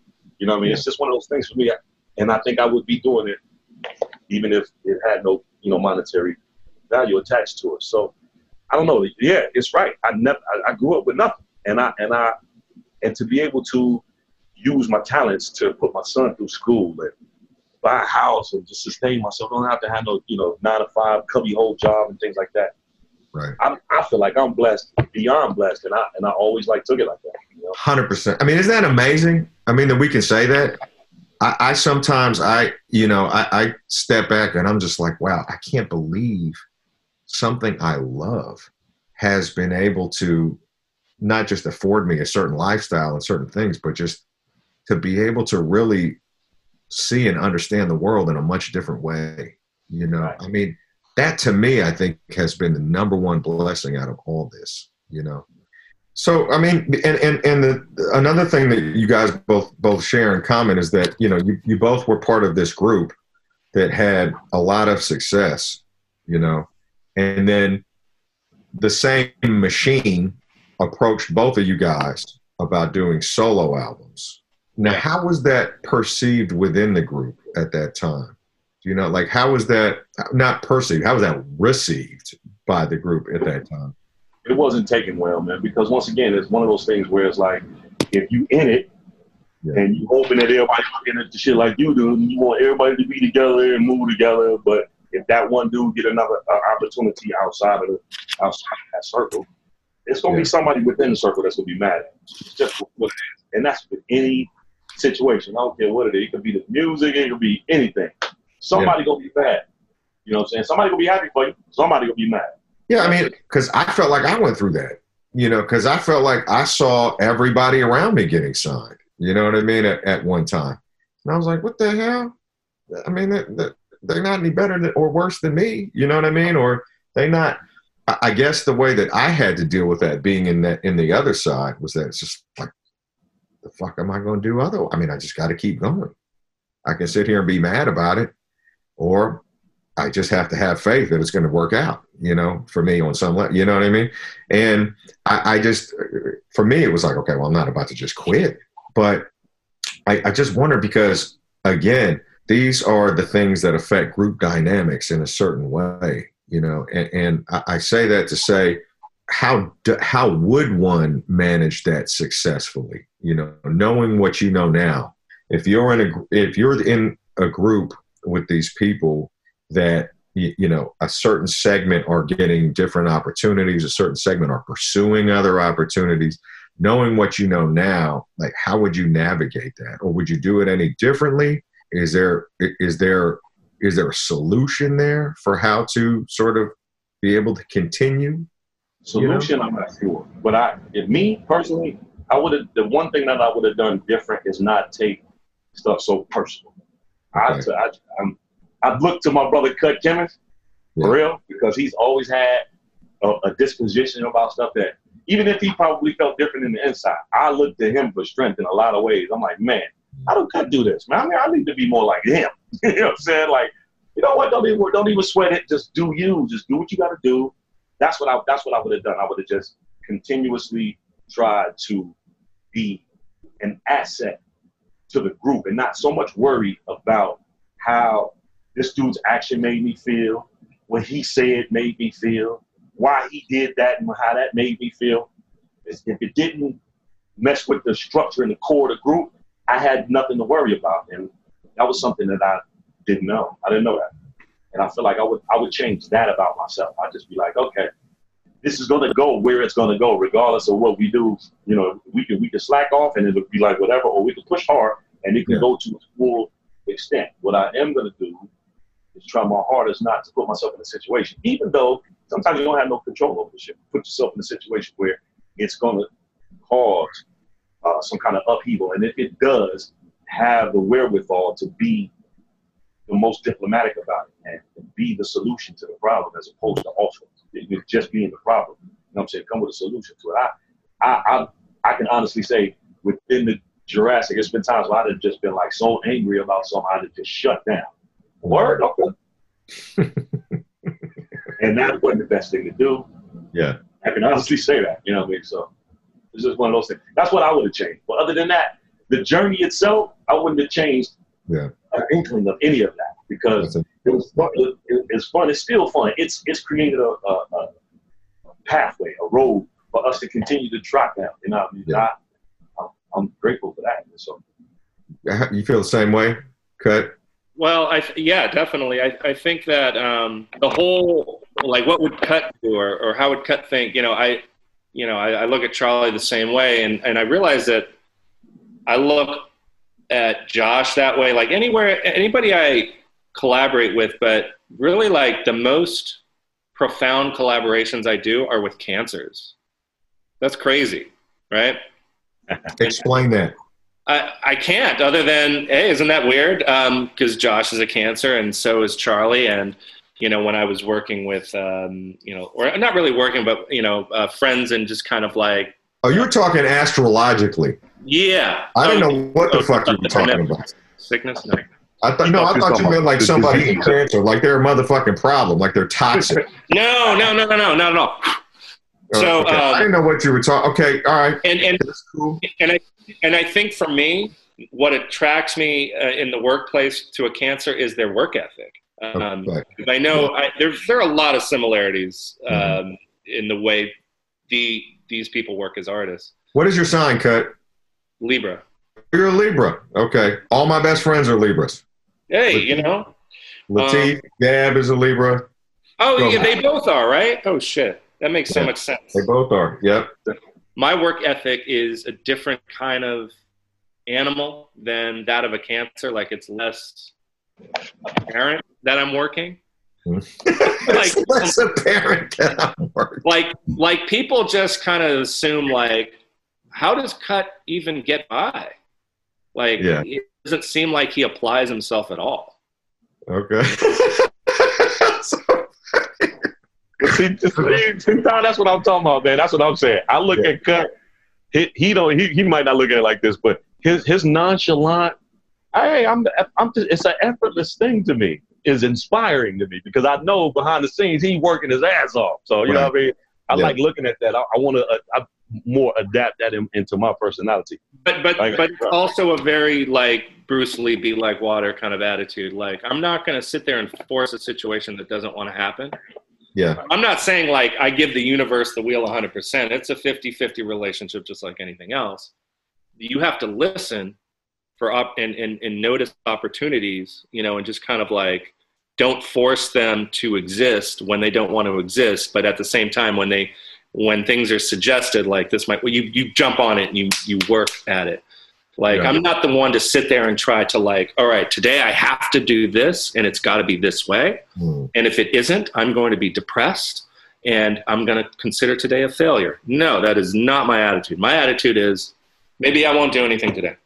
Maybe it'll come to me tomorrow. Maybe it'll come to me in a week. And when it does, it's going to be awesome and it's going to be the best thing ever. Now, you can only do that so it's not like, oh, I'm going to wait 4 years to make an album, right? Well, I did actually. Well, but that album was the album I wanted to make. Even if I got kicked off Warner Brothers, it would have been worth it because I would rather have that album that I made to say, okay, I did that. And would you have spent that amount of time today working on an album? I spent more time on die cut than I did audiences listening. Really? Because that, the other thing is that was an era where people were like, I'm going to take 2-3 years off and I'm going to work on my album. Right. You heard that a lot. What era? Yeah. The sophomore album era? No. Well, just like in the 90s and the 2000s, people took yeah, totally. They took now it's like, hey, I got to come out with another album next week. Right. I don't know if you guys feel this way, but maybe, I don't know, maybe it's just internal pressure, but I feel like I have to do at least an album a year now. Yeah, man. Hey, I don't even feel like I have to do albums. Like, I don't even feel like I have to do music. Like, I don't pressure myself into doing anything. I do it because I want to do it and express myself as an artist because I need to do that. Express myself as an artist, but I don't feel like I need to choose any way to do that. Like, if I want to paint and do that shit for the rest of my life, if I want to make ice sculptures, fucking, I don't care. I don't owe anybody anything. I just don't put that pressure on myself. And I guess everybody's career is just different, because I feel like if I don't do that, things start to fall apart for me. You know what I mean? It's great because I admire your work ethic too, fam. There's nobody out there that'll do an album a year and a mixtape. I'm gonna do this mixtape to promote this album. Dude, you work. You talking about somebody that work. And really from like what you said, like everybody was getting put on and you had to put yourself on, like you had to pick yourself up and make it happen for you when when you said like, hey man, what about me? All right, well, I believe in me and that's all I need. And look at where that got you. Exactly. And that's like, I consider Lyrics Born kind of the only example around us that really did it like that. Huh. That's free. So that's interesting. Well, I think, I didn't feel like I had a choice, man. I just didn't feel like some people might think they have the choice to give up. And I know people that have, and you didn't. Thank you for saying that. I guess what I'm saying is, like, if I wanted this to continue, the only choice that I had was to make it continue. Yeah. You know what I mean? Like, hey, there were some dark fucking moments, man. And I'll just tell you, and this is going to kind of go back to what we were saying, but like at one point after I had done 150,000 units independently, and I was on MTV, I had #1 songs, I had sold out tours, and I looked around at every single one of my peers. Jurassic 5, some of the guys in Jurassic 5 individually, Dilated, Hyro, Shadow, Funk Dubious, Black Alicious, you name every single person that I had on speed dial that I could call and I considered a friend. Every single one of them had a major record label deal, and this was that era. Okay. So I'm talking about, this was a while ago, and I was just like, the fuck's going on here? You know what I mean? Cause I knew in my heart of hearts, none of us are any more talented or less talented than the other. You know what I mean? I knew. But at the same time, I was like, I had my thought. It was kind of a difficult thing for me to swallow. You know what I mean? Just because I knew how I felt about myself. You know what I mean? And I knew how I felt about what we were all doing, And I was like, okay, well, this isn't going the way that I wanted it to go. This isn't going the way that maybe I thought that it would go. But this is what I was put on this planet to do.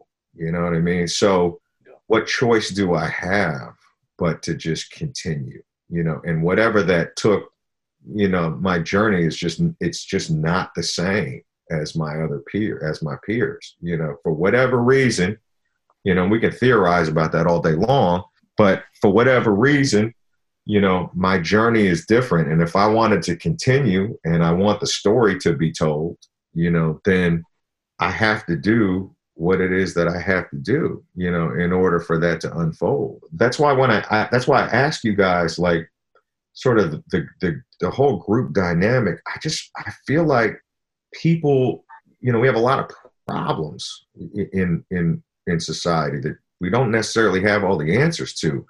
But I think if you were to really study groups, music groups, sports teams, in your case, 6 guys, that came from vastly different backgrounds, some similar, obviously some overlap, some similarities, but different parts of the country, et cetera, et cetera, et cetera. Is there a way to make it work? And if so, what is that roadmap? Because maybe it didn't work for you guys. It got you to a certain level, at that time. And then kind of split up. And then you came back together again. And then it got to an even larger level, at least on the live front, you know what I mean? At least doing these concerts. And to me, like I was talking to Cut about this before you got on, and I mean, it is a testament to this group that I know had historical differences. You know what I mean? I know that there were, because I was there, you know what I mean? I know that there were issues internally, and maybe those issues never completely went away, but you were able to navigate that somehow in order to come back together. Look on the bright side, you guys were able to navigate that somehow and come back and do this one of the most amazing reunions, success stories that I think I've seen, in my lifetime, especially from guys that I know. So what was it about that group dynamic the second time around, that made it work in a way that maybe the first time it was a challenge? It was experience. I think, like what Cut said, it was like we all kind of, every one of us kind of was able to at least put their feelers into the solo pool after we broke up the first time. You know what I mean? Right. And some of us had more success than others, but all of us was able to experience it a little bit, and then to determine, where they needed to go outside of the group and what they wanted to do. And, you know what I'm saying? I feel like people got a chance to express themselves where maybe they didn't feel like they could when we were like dead in it. You know what I mean? So when we got back together, like I know for me, because we got back together at a time where my solo career was like doing some things. I was like, yeah, this is perfect. It's right after like the Deadliest Catch tour and all that stuff that we did together. Yeah. I was like, ooh, I got my thing going. It's going. Wait, what? The group? Word?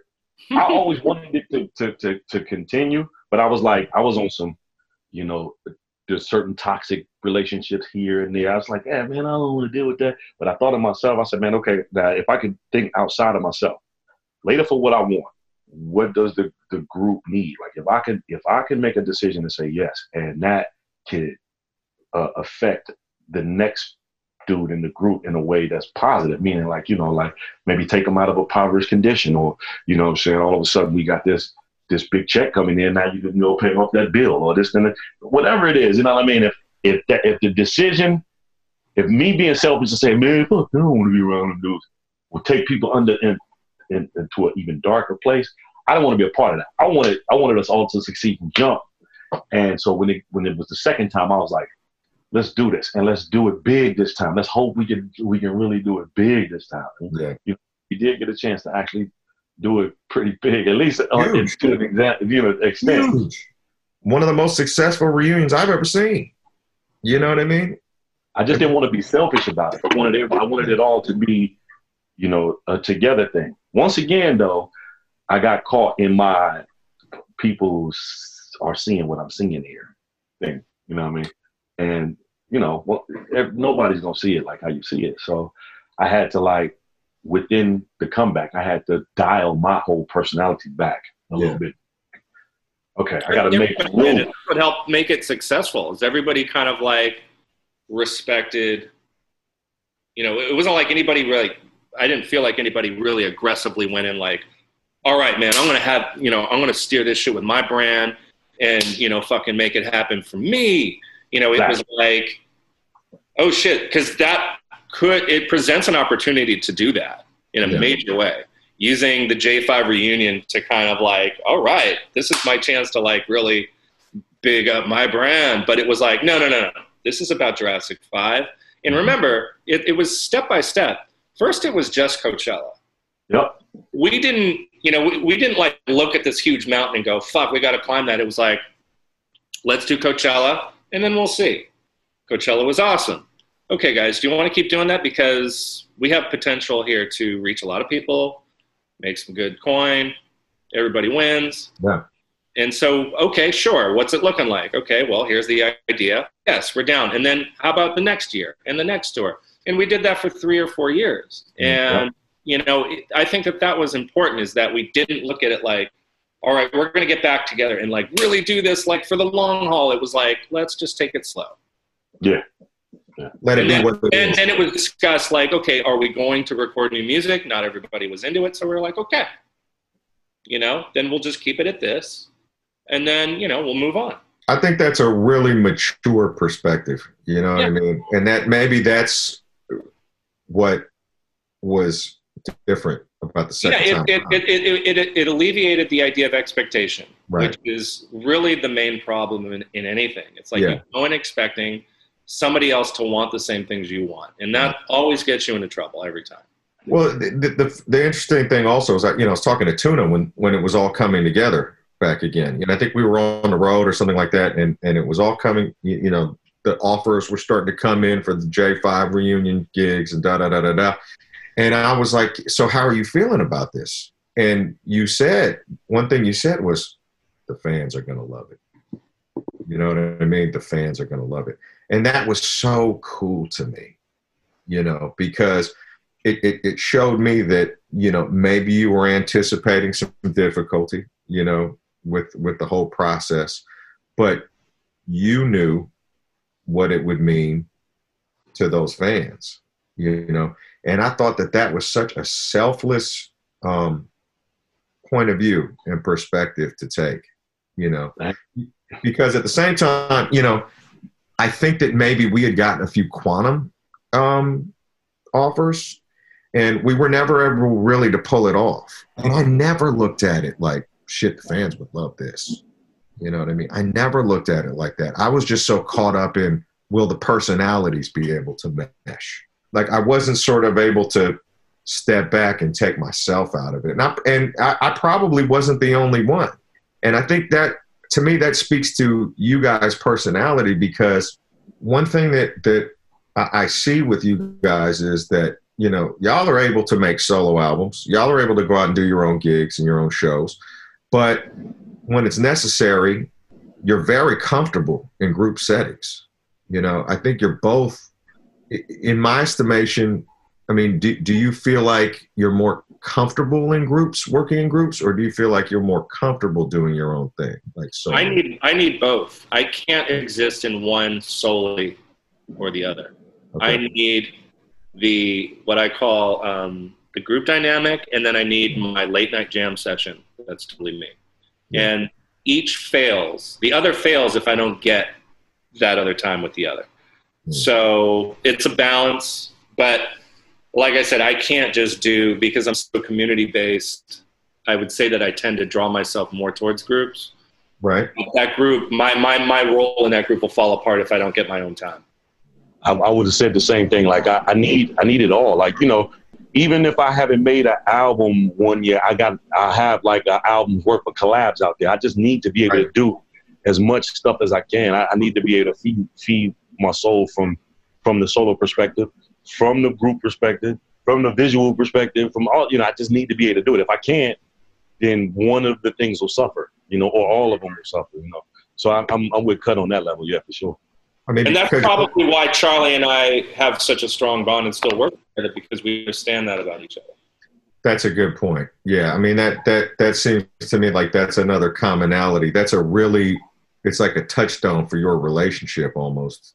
You know, is because you're both very creative and productive in other mediums, in other outlets. I mean, Tuna does art shows. Charlie does art shows, and which are and the shit that you post online is crazy. And the other thing, is your Instagram. It's not about your rap career. When I wouldn't even necessarily, if I didn't know you, I wouldn't even know that you had a rap career. Like, I think he's a photographer. And then I see that, and then if it's not that, it's your paintings that you're working on, and occasionally it's something music related. Right. You know what I'm saying? And I think that I don't know, it just sort of speaks to, this creative spirit that I think you both really share, and I think that also, I would attribute that to both of you guys' longevity, because you just have such a passion for being creative. Would you say that drives you? Yeah, creativity definitely drives me for sure. Like, like you said with the Instagram, I wasn't, Evidence and Babu got me into Instagram, and it wasn't from no like music at all. I was loving, because Air's mom used to be a photographer, was a famous photographer, and he definitely got that legitimately, naturally. You know what I'm saying? From he inherited that from his mom. And he's sick with the photos, and Babu was too. It just made me want to get into the photography, because I used to didn't like photography as much because I wanted to do photorealistic paintings. And I was like, okay, if I could do my paintings and make them look like pictures, then later for these photographers, they take the easy way out. But the one thing I wasn't doing was like teaching myself how to paint like landscapes and stuff like that. So that was my trade-off. I said, okay, I'm gonna start taking pictures of landscapes. I'll paint living things. You know what I'm saying? And then I rap. And through Instagram, I just show the visual aspect of stuff, because that's really what at first how it started. Yeah. Until they started letting you do the video stuff. Then it was like, then it went through the roof, you know what I'm saying? But yeah, man, it's just the pursuit of trying to create is probably what's going to keep us, you know what I'm saying, until we leave this planet, you know what I mean?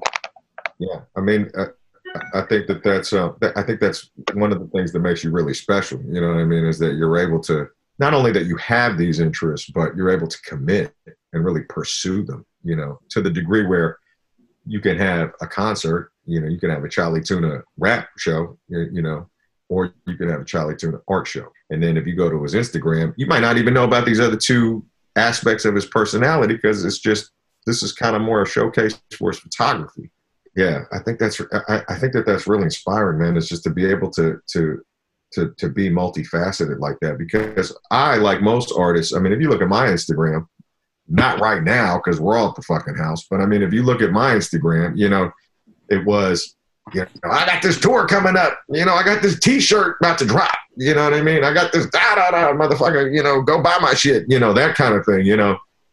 But I think, like, for your page, it was more about the creativity of, you know, look at this is what I'm about, you know. It's not necessarily this is what I'm trying to promote. This is what I'm actually about, you know. And I think for Cut, you know, I think of all the DJs I know, you probably have the most sort of interesting, endearing, whether it's your you know, your drives with Biz, you know, which I love, like your car trips with Biz, you know, Biz Markie, yeah. Or I think like I said, I mean, of the guys that I know, the DJ / producers that I know from our era, I think you have the most outgoing personality that I know of, and I see that in your Instagram. It's funny, you know, if you were to look at my Instagram in a certain period of time, and maybe even now, you would probably think that I was just a hip hop collector. Totally. Because, you know, there's you know, Charlie is a photographer. I'm not a DJ. I'm like an ephemera collector, right? You know what I love too? Times like we used to do shows, or we still do shows, or like I'll show up at a Cut show, or like, you know, we do a show together, and it's dudes in the crowd that are dressed just like Luke. They look just like Cut. Like we used to clown, you know, within Jurassic. It was Newmark and Cut fans, and they dressed like them dudes. It's crazy. So yeah, I look like my biggest fan. Yeah. Let me guess. In Quantum, or in your whole city, is it like that for you? I can't say anybody came to the gig dressed like Gab. You know, I can't really say that happened, man. No, I can't. But I'm saying, like, however, like the vibe of the person. Yeah, maybe. I don't know. You know, nobody has a vibe like Gab. I did this same call with Gab, and I told him he's the Dalai Lama of Pacoima. You know, there is no other Gab. There will never be another. There is no other Gifted Gab. He's just singular. There is no other Gifted Gab. You know what I mean? Let me just go back and say this. Did the Newmark guys come to the gig in like a dad hat and did the cut? Right. Bearded. Totally. Yeah. Got the Mark Potzig beard. Right. Totally. Oh yeah, the Metro sharpness. Yes. Like totally. You know, perfect beard. Yeah. The number 2 like guard, the number 2 guard on the wall peanut, you know. Exactly. And then my people are like, no sculpting. Absolutely zero sculpting. It's a vibe, dude. It's security guard at a comic book store, bro. I know what it is, man. I know what it is. It's true. You're not. There's no lies there. Oh, man. Hey, man.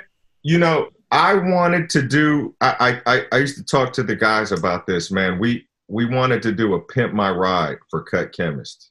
I wanted you to do that too. In the 2000 and in whatever it was, 2000 and whatever, maybe it was right. the 90s. My '85 Honda with that hatchback. Y'all wanted to pimp his hatchback. Do you remember that time yes? Do you remember that time you came to the Bay? You drove to the Bay back in the day, and you stayed at my mother's house. You stayed. That was a different hatchback. That was a different Honda hatchback. That was a '78. But the thing is, you were the smartest fucking one out of anybody. Why the fuck? You know, I was out there buying multiple cars. I got some. No. I was out there buying multiple cars. I wanted to live the rap life. You know, I think I had. I mean, it's totally consistent with my look. Like, you know, my car is like my beard. Like, I don't give a fuck. Shoes on my feet were about just like keeping my feet off pavement. Yeah. Sure. I didn't buy shoes because I was trying to style. Like, my style was no style. No style. The freshest cars Cut had at his availability was two Cadillacs, one white, one black, right? The other one was black. Brown and an Alfa Romero. We went to go get Cut's license in that car. Remember that? Yeah. See, and here's the thing about Charlie. Like, he was there when I got rid of my Honda hatchback just last year. Yeah. It was a few months ago. I finally donated that fucker. However, I will say this. You know, I have a spot in LA now, and I harass both of you every time I'm in town. Can we link? You know, let's do something. Let's do this. Let's do that. I came to your gig. You were spinning at the Mayfair. Right? Do you remember that a few months ago? And I don't think I had seen you in probably a couple years, you know? Right. And we were talking after the gig, and it was basically when you left, he handed the valet the ticket. I was like, oh shit, Cut Chemist valet parked at his own gig, right? What happens? The dude rolls up. What do you drive now? A Mirai? Like a Chevy Volt. A Volt. He pulled up in a Volt, and I'm like, this is the fucking 2019 Cut Chemist car. He's the fuck. When it came to this shit, he was the smartest one. At the end of the day, he was the smartest one, right? The shit requires no fuel. You know, I don't know why, but I looked in the back seat. You had like some kind of weird tarp in the back seat. I don't know what the fuck you were doing, but you can't, you know, because I got to be sloppy in some respect, right? So I got a bunch of shit in my car, like dope stack. But here's the thing. I'll tell you, I would still probably be driving that fucking Honda if I didn't have a woman that goes, "You need to get a fucking real car." Yeah. You know what I'm saying? Like, she's like, "This is cool and all, but bro, you're in your like later 40s. You got to upgrade your shit eventually, right? Like, get it together, man." She was basically like really nice about it. She didn't say all those things, but that's how I interpret it. She was just like, "Get your shit together, man." Right. LP, how about this? Me and Cut did a art exhibit in San Diego a while back, right? Got that Battery Park. I can't remember that park. But anyway, we down there. You know, I'm there a little bit early. I'm setting my stuff up. This and third. Cut hadn't got there yet. I'm just outside. I'm smoking one. I'm chilling, and I see Cut and this girl pull up. But they pull up in what was that y'all was driving? Oh, a rental car because I couldn't fit my canvas in my car. I didn't know it was a rental car. I just thought, I was like, woo, Cut upgraded finally. He pulled up in this big old truck. It was all shining, big old tires. It was like, you know what I'm saying? I was like, ooh, big Cut, he thinks fly with it. You know what I'm saying? Like, so I ain't, dude. I ain't no SUV dude ever. Like, right. I said, Cut, you bought this? Because that's what was shocking to me. He was in the SUV. I was like, you bought this? He was like, nah. Right. You know how hard it was for me to even rent that for one day? I was like, man, come on. This is some bullshit. Did it go against all your principles? It felt weird. You know what I think you need to do, man? So join a support group? No, listen. On your Chevy Volt, on the back, do you have a trailer hitch? Do you have like a hitch on the back? Do you? No, I don't have a trailer hitch. Well, no, I mean, not a hitch, but you know, like something that, anyway.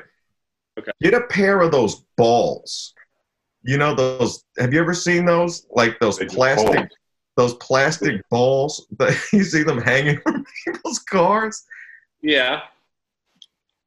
What do they do? No. Okay. What do they do? What do they do? Nothing. They just hang. You just let them hang. You just letting your nuts hang. You just let your nuts hang. Oh, it's like balls. Like it's to let people know I got balls. Basically. And I'm letting my balls hang out. Teabag in the world. Yes. I'm down. That's exactly what it's for. Is that some Bay shit? Or do they do that down here? Kind of. I've seen it down here a few times, but I see it on trucks, like either hatchbacks. I mean, not hatchbacks, pickup trucks, or the actual 18-wheelers. I see them, one of the two. But I'll be saying, I'm like, dude, you still got some balls in this car. No, there was a moment though. There was a moment though in my life, and it was audiences listening, Warner Brothers, where I cleaned up. I got rid of the sloppy dope style, as Charlie coined in the sloppy dope. that was an English term, boy. And, Okay. And when I became a solo artist and I didn't hide behind 4 MCs anymore, I cleaned up, lost a lot of weight, wore suits, or wore like suit jackets and jeans, looking like a hip songwriter. And, clean beard. I was like, it was happening. I bought a hybrid Honda. And then, but I couldn't stick with that for too long, right? And then I just self-destructed. I was like, well, fuck it. This sloppy dope shit seems to work for me. So I'm going back to that. Well, okay, now that we're on this topic, okay, another commonality I know between both of you guys, and I believe that this contributes to your longevity as artists. You guys are both incredibly frugal.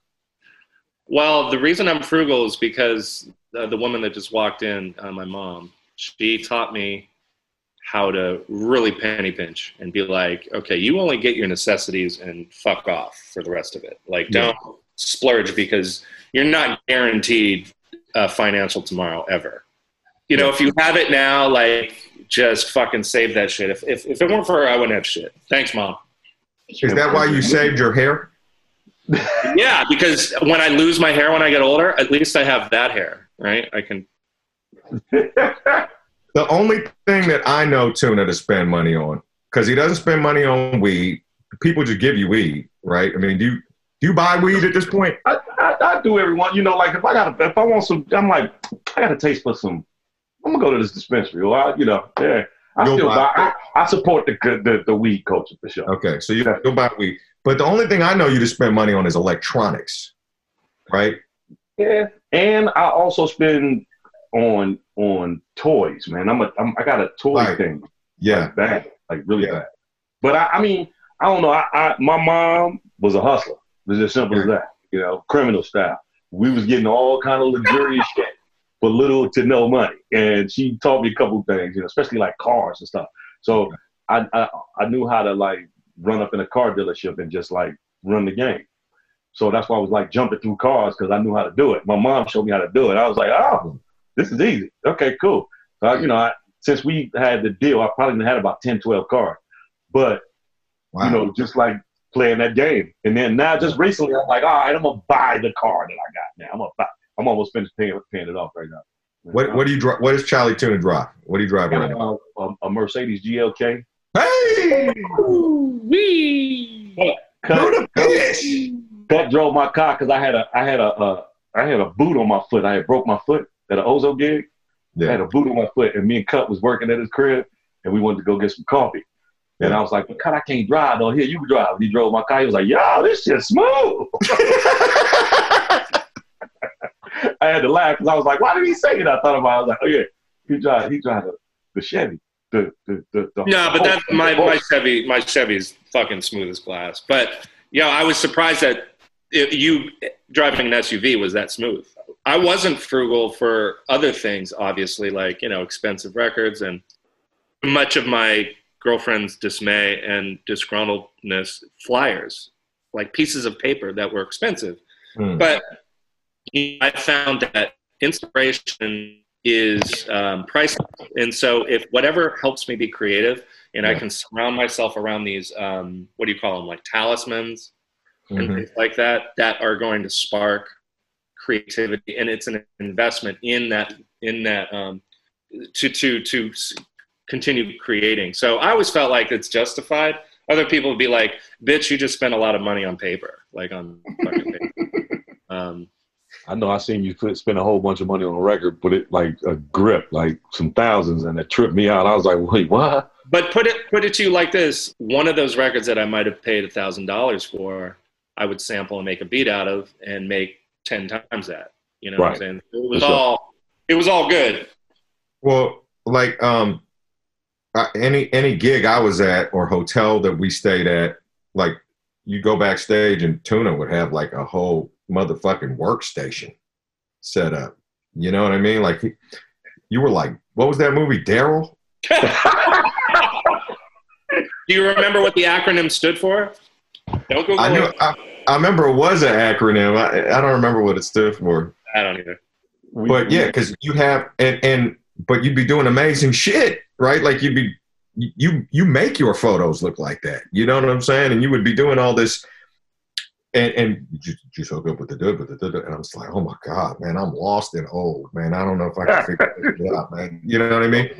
But that everybody has their shtick. You know what I mean? Everybody has their thing that they commit to. You know, that one thing that they don't have any problem spending money on.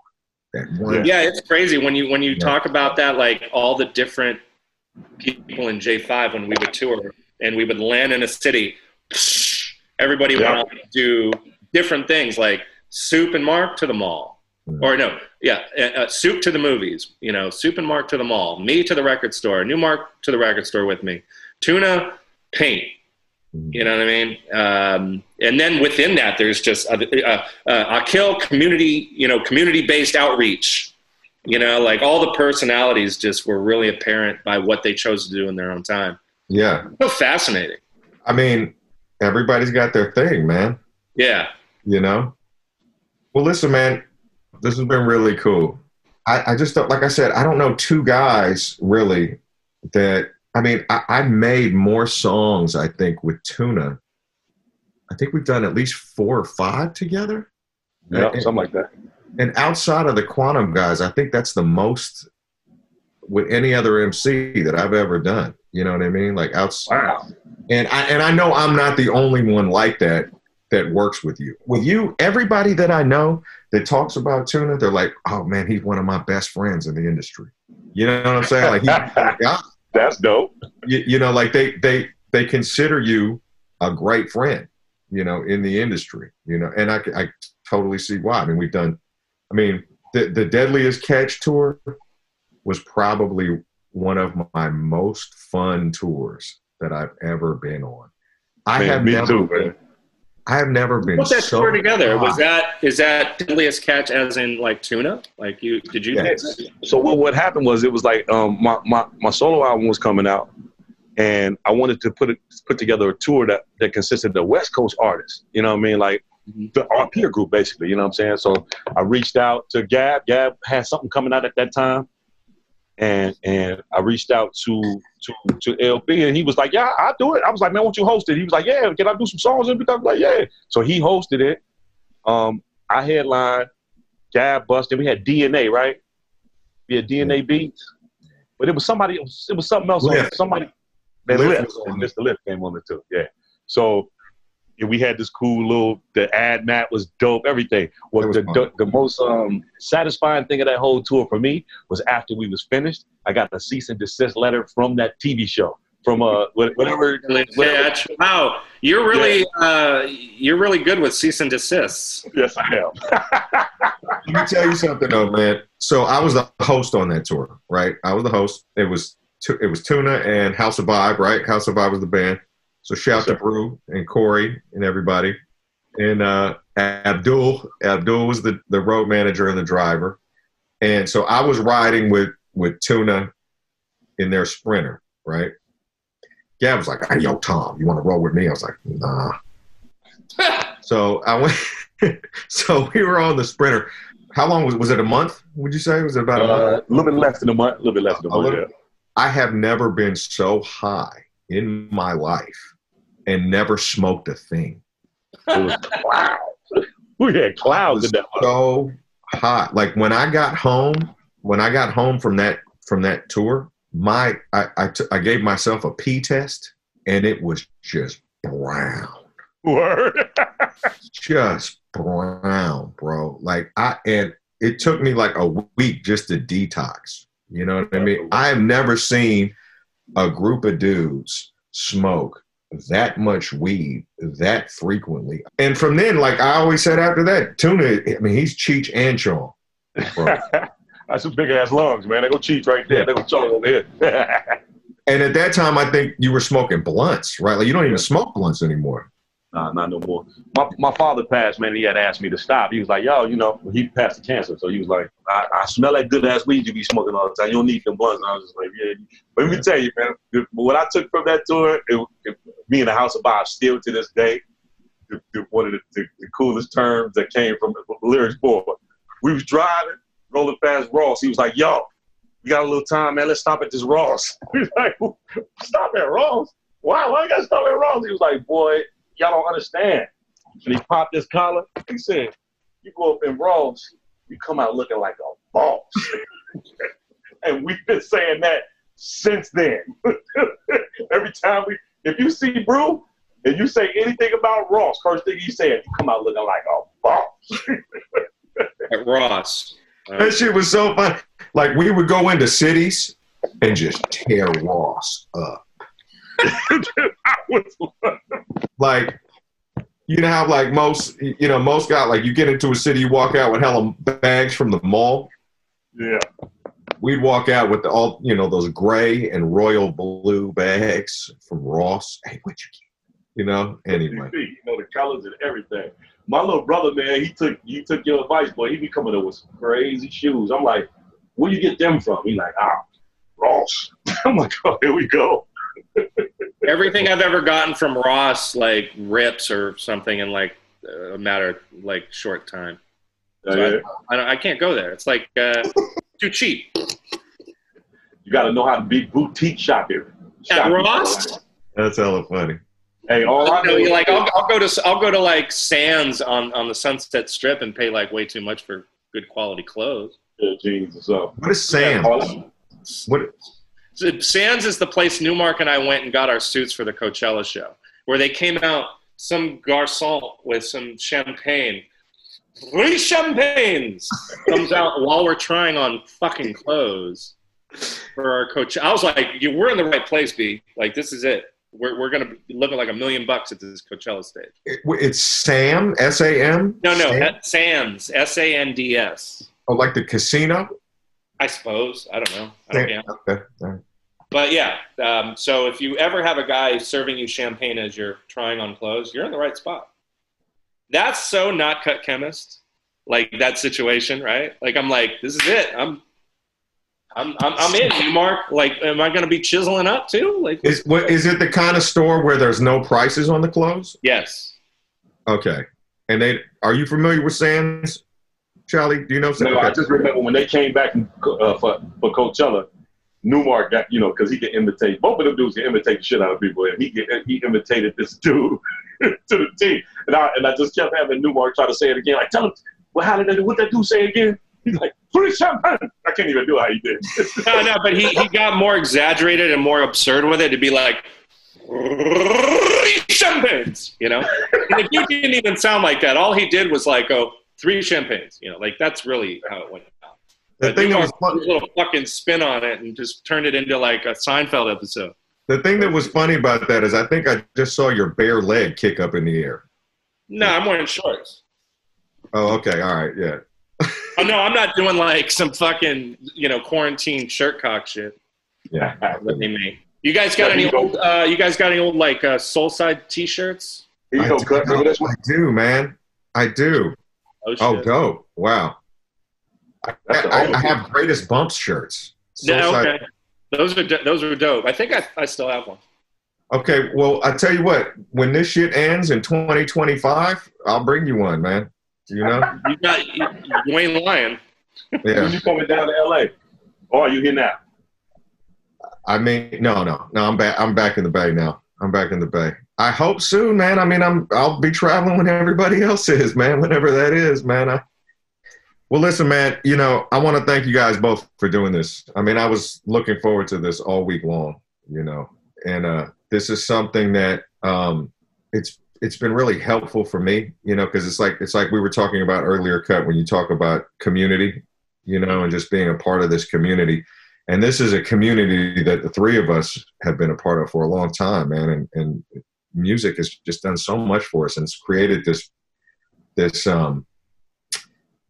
sort of brotherhood that I think that we have, that it's really special to me. And I think it inspires a lot of people, and particularly from what you guys do, man. And I think it's just so necessary right now for us to have this relationship and have this community that we can draw upon, in situations and times like these. And it's easier than ever. Like, there's no excuses to not be a part of it, because all you have to do is turn on your computer and join. You know what I mean? It's not like, oh, I can't make it because I'm going to be over here and doing this. It's like, no.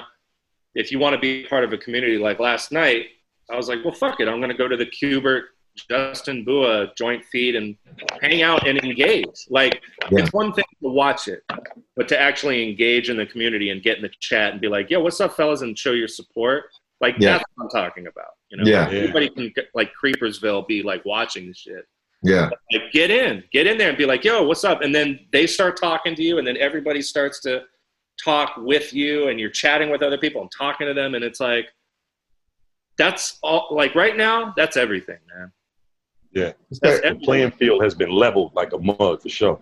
And these are bigger crowds than we could ever even attempt to even try to. I was watching Erykah Badu and Jill Scott yesterday, and that kind of bugged my whole head out. I was like, wait. And it was, I love them two girls, man. It wasn't as entertaining as I thought it would be, but it was damn near 1 million people watching. I'm like, yo, you will never get that kind of crowd. If you went to the biggest stadium, you would still never get that crowd. 100%. Like 700,000 people at one time. That was crazy. 100%. And I think that's what's so important about, what you guys do, is that, you guys have touched so many people over the years, just through Jurassic 5, through Ozomatli, through Chali Tuna, and Cut Chemist individually, and it's really special, I think, what you guys do, both together and individually. And I think a lot of times maybe we're not always able to see that, even especially about ourselves. And I think in this era when, that connection and that interaction is so meaningful, I'm really happy that we're able to do this, and I'm really honored and pleased that you guys were able to do this. I really do consider both of you guys to be not just really peers, but people that I look up to, in terms of what you do artistically. And I continue to be amazed by what you do day in and day out as artists, but also by your body of work and your commitment to your craft, man. So I just want to say thank you. And, on behalf of everybody that's going to watch this, I think they probably feel the same, man. So thank you very much for doing this with me. Thank you for being you too, John, man. I appreciate you, man. Thanks for being the person that you is. Later for the artist too, but the person, man. I appreciate you to the max, man. Thank you, man. Thank you. No doubt, man. Thank you, and thanks for asking us to be a part of this. Of course. Yeah. We'll have to do it again, man. That was a lot of fun, man. I mean, right? I'm down. I'm here. I ain't got shit else to do, bro. Same here.